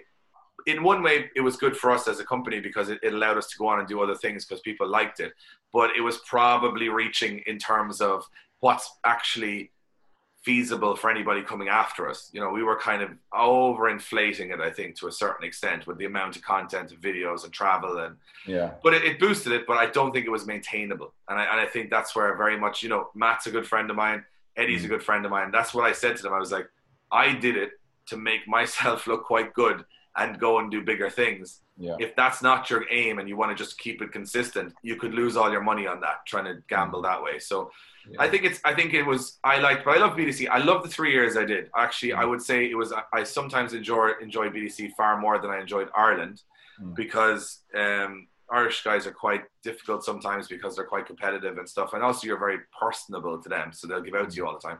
Whereas English people are like, we don't really know him, so we won't give out to him just yet. And then that was kind of, we're like, we'll wait until we know a bit more to give out to him and tell him how shit the championship is. So 3 years deep. Fuck you, David. Yeah, fuck off, Dave. You've ruined it. But I think that's it. I think it was a good time to get involved. I enjoyed it a lot, and then I overkilled myself doing 5 championships, so I had to let something go. And when it came to going to Europe, the Middle East, or to, you know, Middlesbrough, I was like, if I had to let one of those go. Whatever. Yeah, look, we understand. We get it. You know, it's not fucking Abu Dhabi. It's, you know, it's Teesside. And then the worst thing is I go back driving, and I love going to Teesside. And Buxton was my favorite event last year, including some of the European events. So I was like, it doesn't make sense. Go on, sorry. Can you carry on? I was saying I enjoyed the BDC. I enjoyed the driving in BDC immensely last year. It was so much fun. And there's a really fun grid there as well. And everyone's kind of, it's a very, they're very polite. I think it's like the Irish are a little less polite, like a little bit less polite in terms of like, if they're not happy with something, they'll just like, they'll let you know about it.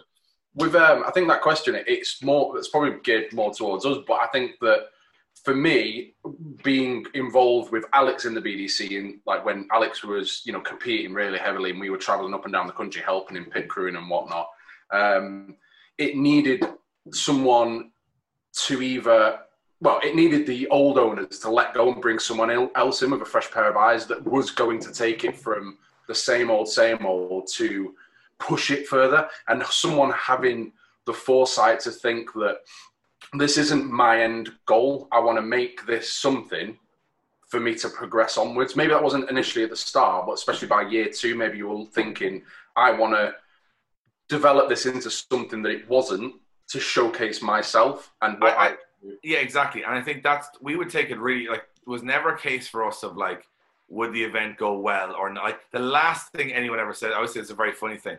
Nobody's ever come up to me at the end of an event and gone, that ran very smooth. Like, that's like a given. Like, it's not like they went, oh, all that organization you did, that paid off. Everything just went really well. They're like, oh, it's, it has to be spectacular. And then we had a couple of rounds in Rockingham where it was pretty spectacular. And I was Rest in peace. Yeah. And I was like, this is going somewhere. This is getting somewhere. And then some of the T-sides that we did, the nighttime T-side one with the walls and stuff. I was like, that's pretty sick. And the drivers, it was really good at that time in terms of, I hadn't, signed them all up to Drift Masters at that point with their contracts that they can't get out of Drift Masters.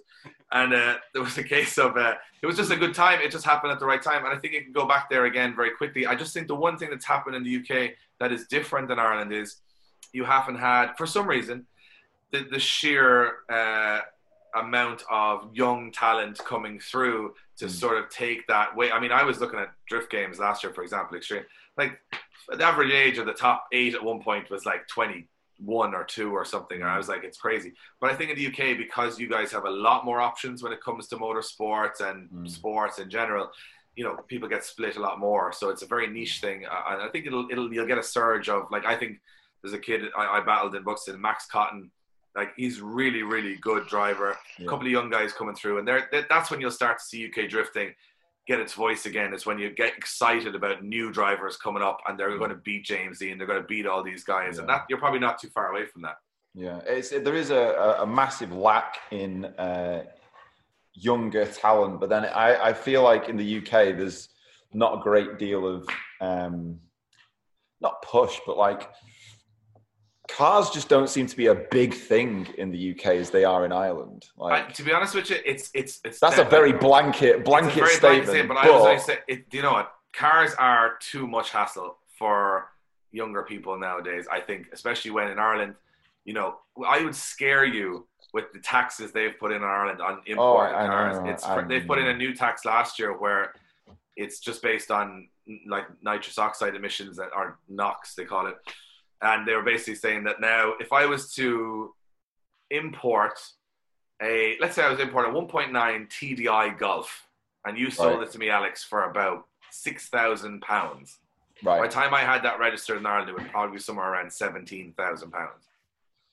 So, and insurance. Right. So they don't want imports. They don't want imports. They want everybody in electric cars. And then they have the tax here, which, like, for example, you guys probably don't know this, but for example, a JZX Chaser to tax a year is like €1,600, €1,650. Yeah.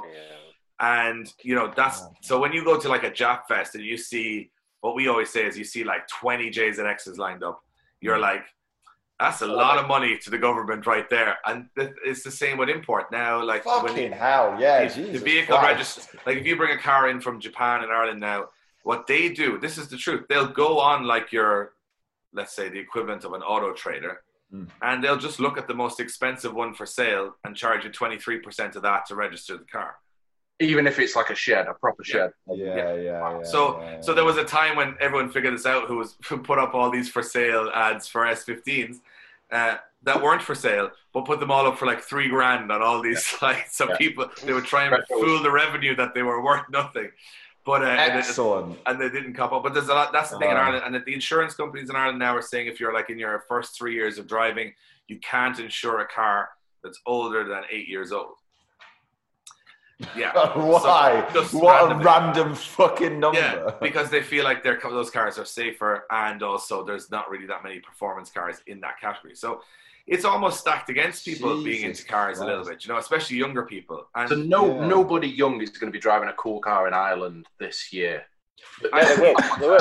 I want to. If they are, it's so much more impressive than some dickhead in the UK driving a fucking Corsa VXR.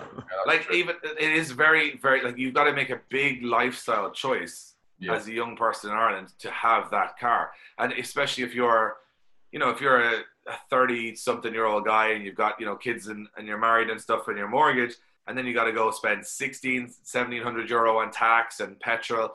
Your insurance is like €3,000-4,000 a year. Like, by the end of that, it just wears people down, I think. And they're like, it's just not worth it anymore for me to have this car. So they are trying to kill it in Ireland. Drifting is exceptionally big in Ireland simply because, of our tax system. So I just had all that misery to you there. But then think about it. If you had a €1,600 tax car, but you still wanted to drive it, you put a cage in it and you go drifting. So because none of the drift cars in Ireland can drive on the road, they do so much more drifting.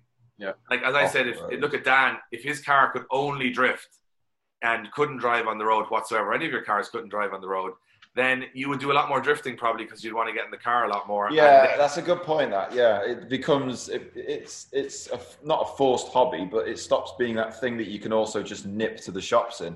I do massively take that for granted. I mean, like the last time I taxed that, which was 2018. That cost me 240 quid for the year to tax it. That's it. And I remember I don't know if you remember I had a purple S14A about 2014, and I sold it to a guy from Ireland, and he was really odd, and I didn't really understand at the time, but he said, "I'm going to take it, and I'm going to take it for the money you've asked if," and he came over on a flight the following day. He said, "If you leave it on the V5 in your name and say that the car has been sold that you don't know who to, but they're in Ireland. Yeah. And I can keep it on the V5 with the plates and everything else." And I was like, I mean, I don't understand this at all, but yeah, sure, have it. I'll tell you an even more ridiculous one. Like, for example, if you have an S15, more than likely, you're not going to have it as your everyday car. You're going to have like a normal car, and then this is your weekend car. Yeah. Well, in Ireland, you have to have two separate insurance policies for both of those cars. They can't be on the one policy. And if you already have a car, your second car has absolutely you don't have any no claims bonus on it. So if you are driving a Golf and you bought an S15, I'd be fucked. on your second policy, they take it as if you're 17 years of age going onto that car. Even if you have 10 years no claims, you can only put that on one car. Jesus Christ. That would have fucking killed me. I mean, the car that this laptop sat on, I got 11 years no claims out. Well, it's 10. They don't do any more than 10, but I got 10 years no claims on this, 10 years no claims on that. And the MX-5 that's still insured sat outside of here, we've got 10 years on that. That's a grand total of 30 years. I've only been alive for 35 years. I mean, the insurance for this car, I can't really show it because it's on the laptop, but the last time that I looked at it, because it auto-renews, it was with Footman James, and it was something ridiculous. It was like £130 or something for the year. It's a 3-litre V6 twin turbo manual 300ZX. It's not the fastest thing in the world, but it's a 1992 Japanese import car. But in Ireland, it's like you've got to commit massively to that particular choice. So that's why drifting got so huge, is that people are like if you have a cage in your car. What the fuck else are you going to do? But if you have a cage in your car, you can't pass an MOT here, or the equivalent of the MOT. You can't pass an MOT with a cage. No. Bolt-in or otherwise. Bolt-in or welded in. So that means that once you put a cage in a car in Ireland, that car is now done on the road. Like, it's finished. So you make a car safer. Fuck. Well, their attitude is that unless you're wearing a helmet, the cage isn't safer. Yeah. I'll agree with that. Point, to be fair, They said, there's a massive steel bar beside your head in that car now. I've hit my head on my own roll cage many times. It fucking sucks. Bollocks. So that's the thing is, when I remember the first time I went to BDC, and I was in Teesside, I think, and I went down to like the petrol station, and there was like Lassa team were like filling up the cars from the pumps, and I was like, what is happening? I was like, how are these drift cars driving around? And that was the thing for me. It was like, I had such a problem when I got to BDC because people were like, I got to take all the carpet and the stereo and the amps and the subs out of the boot of my car. I was like, absolutely, it's a race car. Like, and then I was coming from a totally different culture, you know. I was like, but then on the flip side, like, you see Team Lassa filling up all the comp cars. They've driven to the Shell station around the corner. When I was I hate saying this because I sound like Mito, in Japan. When I went to Japan, I went to Nikko. It was really good. I got given a 90 Mark II. It was real nice, and halfway through the day, obviously, it ran out of fuel. And that car was not I'll be polite. I mean, it was not a well-presented drift car. It would never pass any MOT in any part of the world. And he just said, just drive it to the petrol station, just go left, right, and just fill it up. And I thought, oh, this is dead sketchy. If I get pulled over, I mean, the last thing I fucking want is, like, fucking hell, it'd be horrendous. And it did. It was about 2 miles down the road. Felt super duper sketchy. The car had bits hanging off it. The exhaust was hanging on the floor. And we pulled into this petrol station, and this fucking dude runs out of the petrol station. And he fills up the petrol for me. I didn't ask. We just pulled in. We didn't even know. I don't know what anything fucking says. He filled up the fucking petrol for us. And he took the fucking money, went in, got change, and said bye. And then we just drove back. And on the way back, there was, oh God, what was it? I want to say, like, they call it a Honda, not a Jazz. It's called a Honda Up. No, it's not an Up. What is it called? Fit. Honda Fit or some shit like that. But like a police version of that, or like some small Honda police car. Just drive straight past it. You do that in any other country on planet Earth, you'd have been pulled over. Risen. And that'd have been the end of that. But they just didn't seem to give a fuck. And what I've realised is it depends on the country. Like, in Driftmasters, I've seen some sketchy stuff. Like in Hungary, I'm not going to name the driver, but a very, very famous driver mapped his car on the motorway. Like, he went to the motorway, had the tuner in the passenger seat, and drove up and down the motorway. And I don't think anybody really cared at all at the time. And I think he had number plates. He took the number plates from his van and put them on the car I'm not going to say what country it was either, but he basically went up and down the motorway for about an hour and a half tuning the car, and he won the event the next day. So yeah, brilliant. Yeah, perfect. But again, same thing. But if you're in Ireland, not so much. Like, Ireland is, so that's what you'll see today. I can't get over going to track days in Ireland, like today. Beautiful R32s, 34s. Like, I'm talking, they would be exceptional road cars, just being thrashed on the track because someone's like, I cannot be bothered insuring this, taxing this, keep maintaining it. So I think that's a very different thing in Ireland than the UK. That UK, it's kind of like you can build your own fucking cars in the UK and put them on the road. It's insane to us here. Like Alex Law can build his own car in his shed, and as long as it's got indicators, he can get through an MOT. But like those kit cars that people build. Yeah. To us, that's insane. A man in a shed builds a car. Someone else goes, "It's a car, all right," and off he goes. You know what I mean? Like, I'm like, that's insane. So that's why I think drifting in Ireland, especially younger people, they'll never have a car on the road. Like, never. So they're better off buying, an S14 Shell and doing it up and going drifting. But then why does that not devalue the vehicles then? It doesn't seem like there's but there doesn't seem to be a massive discrepancy between the prices in the UK and Ireland. The difference is we wouldn't buy I was looking at an S14 that was for sale in the UK last week, and I was looking at the car. I literally loved everything about it. I was like, I'll buy that. I don't even mind putting like the vehicle registration tax, whatever. And then it had a welded cage, and I went, oh, well, that's the end of that. Can't drive that on the road. So, or else I have to cut the cage out of the car, which is a nightmare. So that's the thing. It's like I have to have a drift car S body, and I have to have a road S body, and they cannot be similar simply because they have to be doing two completely different things. Yeah. So I think a big part of it for me is that, in Ireland, young people just drift because they can't drive. And I think in the UK, they can drive. And because they drive, they're kind of probably happy enough not to drift. It's very true, though, what you said before about, obviously, I know Alex was the same. The last time my car was insured, tax and MOT'd on the road was 2018. And that year, I did 14 events. And I drove 6 miles to a curry house for someone's birthday and 6 miles back in it. Purely because it was at home and I'd blocked my van in. That was it. It was just a car to drive. It was just something to drive. That was the only. I didn't do any. But the full year. There's no point. Any attention that you get by driving these cars on the road, like, I think there's like a sliding scale. It goes from people going, "Fucking hell, look at that guy, he's a fucking knobhead," to the point at which it's like extremely low, very loud, stupid shit all down the side of it. They're like, they don't know what to make of it. Like, what the fuck is this? This doesn't make any. Are we on a film set? Am I being recorded? Years ago, like the let's call them the Max Power days, you would kind of have a bit more of that going on. Now it's so unusual. Like, I have this S14 I want to build for the road. not far away from the style that you guys go for. Not with an Origin kit, but with just kind of a subtle old school Japanese look. I want to put it on dishy wheels. I want to put like a little bit of chrome graphics on it. And I know for a fact that a policeman or a guard, as we would call them here, will stop me and go, "What are you doing? What is this? What are you doing?" Like, as in, what the fuck literally, what are you doing? Yeah. What are you doing? Like, what is going on here? And that's the funny thing.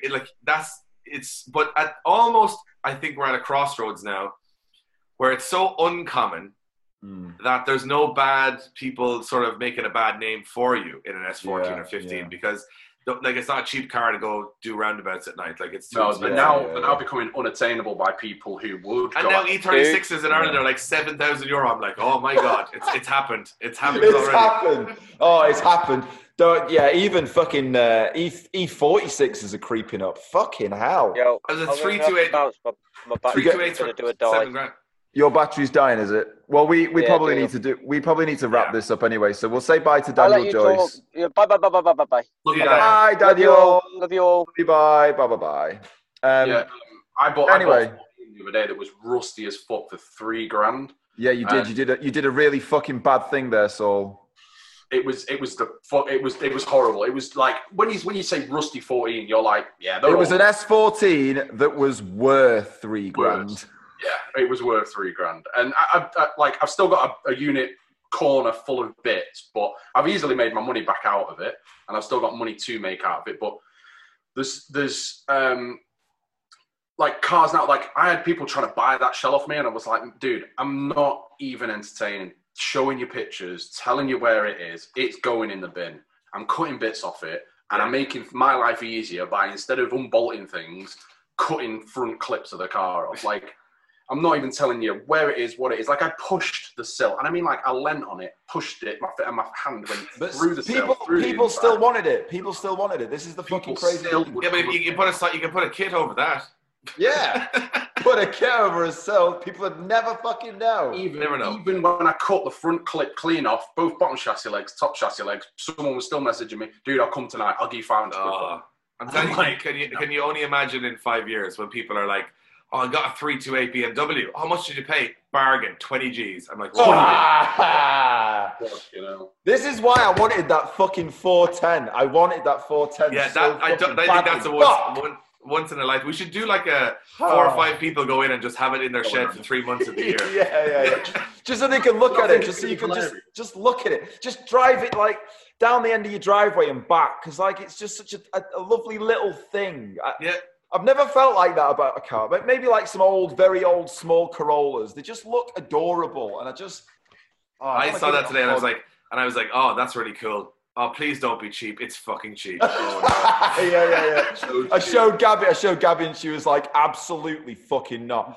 But fine, but the 300 goes, and she knows I can't sell the 300 because I'm fucking attached to it, like I'm attached to the fucking. Yeah, no, and I'd say it's the same problem we all have. We're going to be buying crap for a long time, but we're just going to be paying more for it. Yeah, but the thing is, they'll only be valuable to other people like us. Yeah. So and those people will be a smaller group. All we'll be doing is like, I'll buy your car off you for 50 grand, and you'll buy my car off me for 47 grand, and that'll be all that happens. It just continuously go around until there's we'll be doing trades. Left. We'll be doing trades, and we might as well say the cars are 200 grand because it's only those two people would ever trade anyway. Yeah, exactly. Jesus. Do you not think it's going to get to the point like when we've got grandkids and stuff, and you're going to tell them like the years gone by, like you're probably still going to have bits in your garage if we at some point all sell up and stop driving, and then one day your kids are going to go, Grandad, have you seen these cars? And then you go, yeah, I've scrapped like. Yeah, that's me. That is. Yeah. The best thing is you'll go into your garage. You'll still have your car now. Yeah. It'll still be there. And you're going to be like your granddad with a Ford Capri going, this is a Nissan S14. It's got 250 horsepower. Like, what are you talking about? Every car is 1,000 horsepower now. Like, it's the slowest car I've ever seen in my life. That was what got me about that 410. It was a 1.2. It was a 1.2 3-cylinder. Oh, was it 3-cylinder or whatever it was? And it was like 40 brake horsepower. And I was like, 40. I want that so much. But back then, a 1.2 with 40 brake horsepower. I think my power washer had more than 40 horsepower. Well, remember when I got that I took my old boss's 2CV off him to do the brakes. Oh, Jesus Christ. If you've ever done the brakes on a 2CV, they're on the engine. and they're the worst fucking things to work on. Yeah, like, that's the face I pulled as well when I discovered that brakes were on the engine. That's where I like to put my brakes. Yeah, on the engine. So they overheat all the fucking time. You have no brake pedal. Anyway, which in turn overheats the engine. France. Overheats the engine. So, but me and Alex were driving it back, and never in my life have I had more people look at me, thumbs up, smiling, laughing in a fucking what are they? Well, they're a deux chevaux. They're 2 horsepower. Like they're meant to be 2 horsepowered car. They're not 2 horsepower. No, they're not. But they're called a deux chevaux. They're 2 horses. That's what it was. It was. Yeah, that's a deux chevaux, 2 CV. Oh, you fucking learn something new every day. Yeah. So anyway, by the way, when we had like, and I drive the 14, the same route, the same drive, everyone would be like, "Look at that dickhead! Look at that wanker! Red top down." I get. You know what? I'm stuck in it now because I'm going. I live in like an area where I don't think anybody in my entire housing estate or the 3 beside it has any car of interest to me at all. Like it's all the same. Just. Audis and Mondeos. Yeah, Golf, Audi, Mondeo, Golf, Audi, Mondeo, Golf. And I was like, great. And then I have I would say is a semi-respectable car in an M4, which I drive. And it's like a normal, he looks like a guy that just does the business things. And then like I look like one of the businessman. Yeah, I'm a businessman. Even though I wear snapbacks and cargo shorts to work at 10 o'clock, I'm either a businessman or a drug dealer. So it's like, basically, I come into the drive and I'm like, if I drive back an 86 Corolla or an S14 Stance, the entire place would be like, who's this guy? Yeah. And why is he at that guy's house? Yeah. They're not like the same person. They're not the same person who's at all. This? And then it's very loud. It's very loud. But I think eventually it'll cross a path. I think it's probably 5 years away from crossing a path where it'll be sort of a classic car looked at like an MGB or something like that because there just won't be the stigma of people just wrecking them and just ripping around. It'll be like real enthusiasts and it'll be fine. It'll be like an Escort Cosworth now. Yeah. It's like, oh my God, it's like such a prestigious car. People love them. Or a Mark II Escort. But then back in the day, they were like the ultimate Yabo car. Like they were So I think it'll gradually get to a point where, I'm not saying, yellow and purple Lambo doors level of acceptability, but to a certain extent, but I think there's a thing in that. Whereas if we were driving our cars down the road now, a police officer go, that's on the road. He's driving it normally. It's gonna have had some money spent on it. It's gonna be done to a degree. Like they're not. Oh, you'd assume so, wouldn't you? Yeah, that's what I'm saying. So they're at a point now where, that police officer that pulled us over many moons ago, who had a 3000 GT and couldn't insure. He knows about the value of the cars and he knows what they are. And 90% of the police officers in this country, I think I could attest to say that they're interested in cars. If they're a traffic officer, they would know to a degree. That would be the complete opposite in Ireland. Yeah, but I think they would be like, can you just step out of the vehicle as we load it on the truck, please? Then we'll have a conversation. Yeah, then we'll have a conversation with them. Yeah. Well, this is the thing. I really missed sort of like probably 2008, 2009, when if you went and did like, not that anyone ever did, but if you did some like street-o somewhere and you got pulled over, you get pulled over and they'd go, God, are you okay? Are you all right? And you lost it there for a minute. Yeah, you know what? I thought you were a goner then. I honestly thought well done. Good car control, buddy. Now, obviously you were speeding, so slow down. But good car control there. Good car control, and you're like, I had exactly. Get the fuck out of here now! Get the fuck out. When I used to work at Sainsbury's, just got the 14.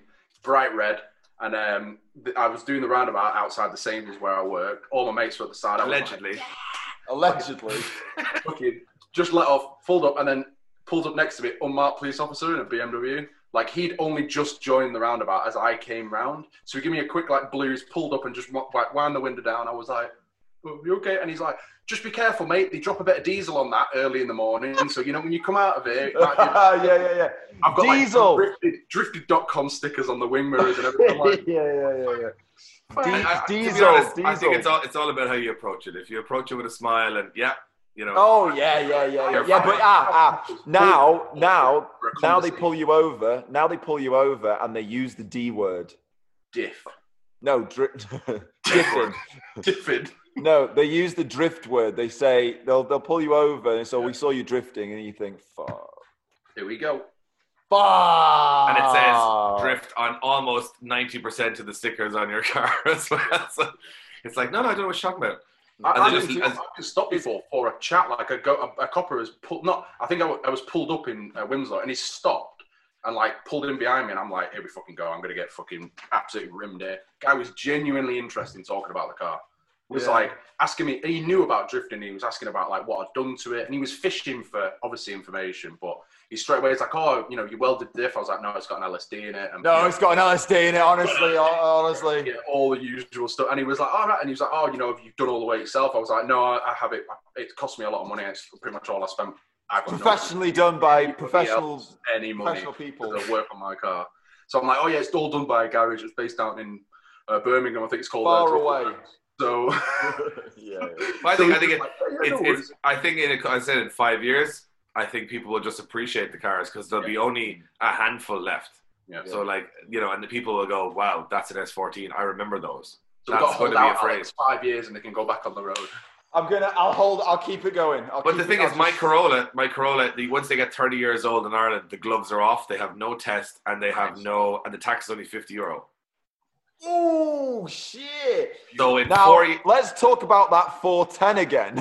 and I'll put it this way: there's a lot of cars in Ireland about 3 or 4 years away from that point, and then all hell is going to break loose. You can drive around with a cage on top of a cage. You can have a NASCAR cage. Doesn't matter.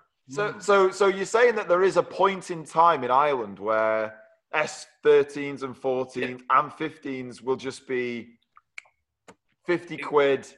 They'll be 50 quid to tax, but the price of no MOT, and you can get classic car insurance, which is like €150. So like it's literally. So this will affect the price of them in the UK as well. Yes. Holy the minute they go classic car, like for example, look at the Corolla, the '86 Corolla. Yeah. That car used to be €3,000 to vehicle registration tax from Japan, and then it was to tax it would have been about €700 or something like that.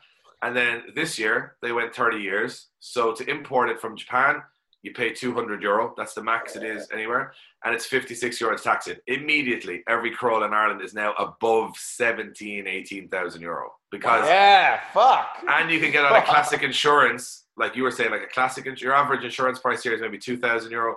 Yeah. You can get it insured for 150 quid because it's a classic car. Yeah. So with a limited mileage. So like it is cheap to own a car. So like I bought an S-Body during the week, it's a 94. So in 3 years time, it's an RB25 powered one, but it's going to be €56 to tax it on and then the price of it's going to be like, it's literally a goose egg at that point because it's so hard to find an S14 really down the year, like a Zenki 94. I mean, there was the realization that 1994 is almost 30 years ago, which was quite shocking. But the idea of an S shit. But I mean, I was just thinking about along the lines of like America and how their bullshit laws, but really like across the fucking pond, like the minute you that's a much bigger deal, really. Like PS13s that you guys would have, what the 89, 90, 91. 89. They are now mega money here. Like they're importing them at like 17 grand, 18 grand for a standard one. And wasn't Ali's at 89? It was. Yeah. Ali's PS was an 89, and that cost him £700. Yeah, those cars will go for easily.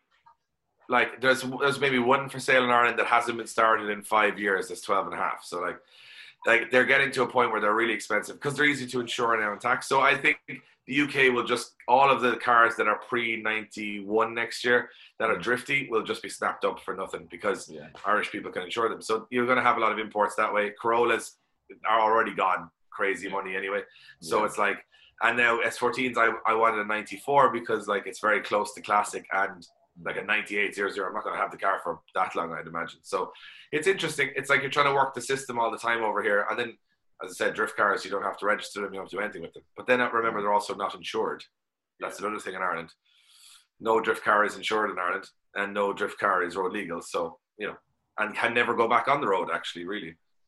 No, you can't. You once you stick a cage in it, I guess it's extremely difficult. Or you cut the front and back end off it. So, like, you know, that's Yeah, there is that. You don't have to do that, you know. You don't have to do that. Swings and roundabouts, you guys have better road cars to a certain extent sometimes, and then we have a lot of drifters because we're on the track all the time. So in some sense, Ireland's very similar to Australia because obviously I spent some time speaking to Ty, and nothing over there is road legal really, unless it's been engineered. Australia is very similar to Ireland in that regard. Yeah, you go drifting to go drifting. You don't drive your drift car on the road. It's insane. There's someone behind you, Alex. I know. Yeah, I just, it's fine. It's a van. Oh, is that a van? Yeah, there was an RX-7 that pulled in before. There was it's Lee. Yeah. Because I could hear there was some kids in a Fiesta doing the old pop bang map thing. He bangs. Josh Holder was one of them. And then I could hear him rattle. I could hear him rattle past them with his fucking. Because he's one of the only people in the world I know who's got an RX-7 with a Wankel rotary engine in. And I heard him rattle past, and then he's pulled in here, and then he's just set the cameras off. So that's good to know they're working. Oh, also, Saul, I got the hard drive working in the CCTV again, so that's working. Just announcing to the world of all 3 people who'll watch this that the hard drive wasn't working in the CCTV. You could have robbed us, but too late. Bollocks. It's not like it's my job or anything. Where the fuck is Saul gone? We're probably going to wrap this up because I don't know whether this will record for long enough. We've done over 2 hours. You might have like a 79 gig file now, which is nervous on a MacBook Pro that. But it was good to chat. I haven't seen you guys in quite some time, and I'm making a point of finishing this by saying that you guys have to come to a Drift Games Bash. That just has to happen. We 100% will. Yeah, we will. Because of the driving, but more so because of the partying, which is now infamous. Yeah. And very good fun. It is infamous. and you get 2 full days of driving, 3 tracks, and it is just 25 car trains in Mondello Park, which is hilarious. That's a good standard of driving too. Yeah. We're there with bells on. That sounds amazing. Yeah, so we're hoping to get one. Maybe this year is probably ambitious with partying and stuff like that, but next year we're hoping to run a few. We'll get you guys over. We'll give you the entries. We want to see some bright yellow and purple cars. We want to park Josh's car beside them and pretend that he's in your crew. And then we'll have him do a train with you guys, and five and 6 cars. Brilliant. And we'll get the other one as well. That was I was going to say, bring an old mate as well. And the guy from Russia. We'll get the guy from Russia. We'll bring him in. It'll be like one massive fade of just Instagram fade of colours. That would be really good. So we hope you guys can make it. Yeah, we will be there with bells on. Bless you. Right. Okay, so that has been the 20th Low Origin podcast. If you've listened this far, it's a long journey. Well done. Congratulations. If you've listened to this on iTunes, fuck you. Go back and watch it on YouTube. We need the fucking views. The fuck is wrong with you? Who does that? Who does that? Why would you do that? Just put it on YouTube and just put it on repeat. Look at us. Look at our faces. Fuck you. Anyway, in the nicest possible way, thank you for listening this far, and have a lovely time. Hopefully, we'll all be out drifting and doing cool shit soon. Yeah, I'm hoping to get to the UK towards the end of the year to do some BDC. Obviously, I have to do Drift Masters, and then I'm hoping to got to go back to Buxton. It was the best weekend ever. So I think I'm doing Buxton again. Smash my car up again, give myself something to do for the winter. So I was like, I might do that one, and then if you guys can make it up to a bash, we should definitely do that. So that's a plan. 100%, yeah, 100%. Thank you very much, David, for coming onto this podcast. We will see you soon. Love you, bye. And obviously Dan, Joyce, and Danny, they have fallen by the wayside. But see you later, guys. Nice to chat. See you soon, bud. All I'm going to do now is work out how to stop the recording. I don't even know where my thing is to press buy. See you guys. That's what she said. Bye. Bye.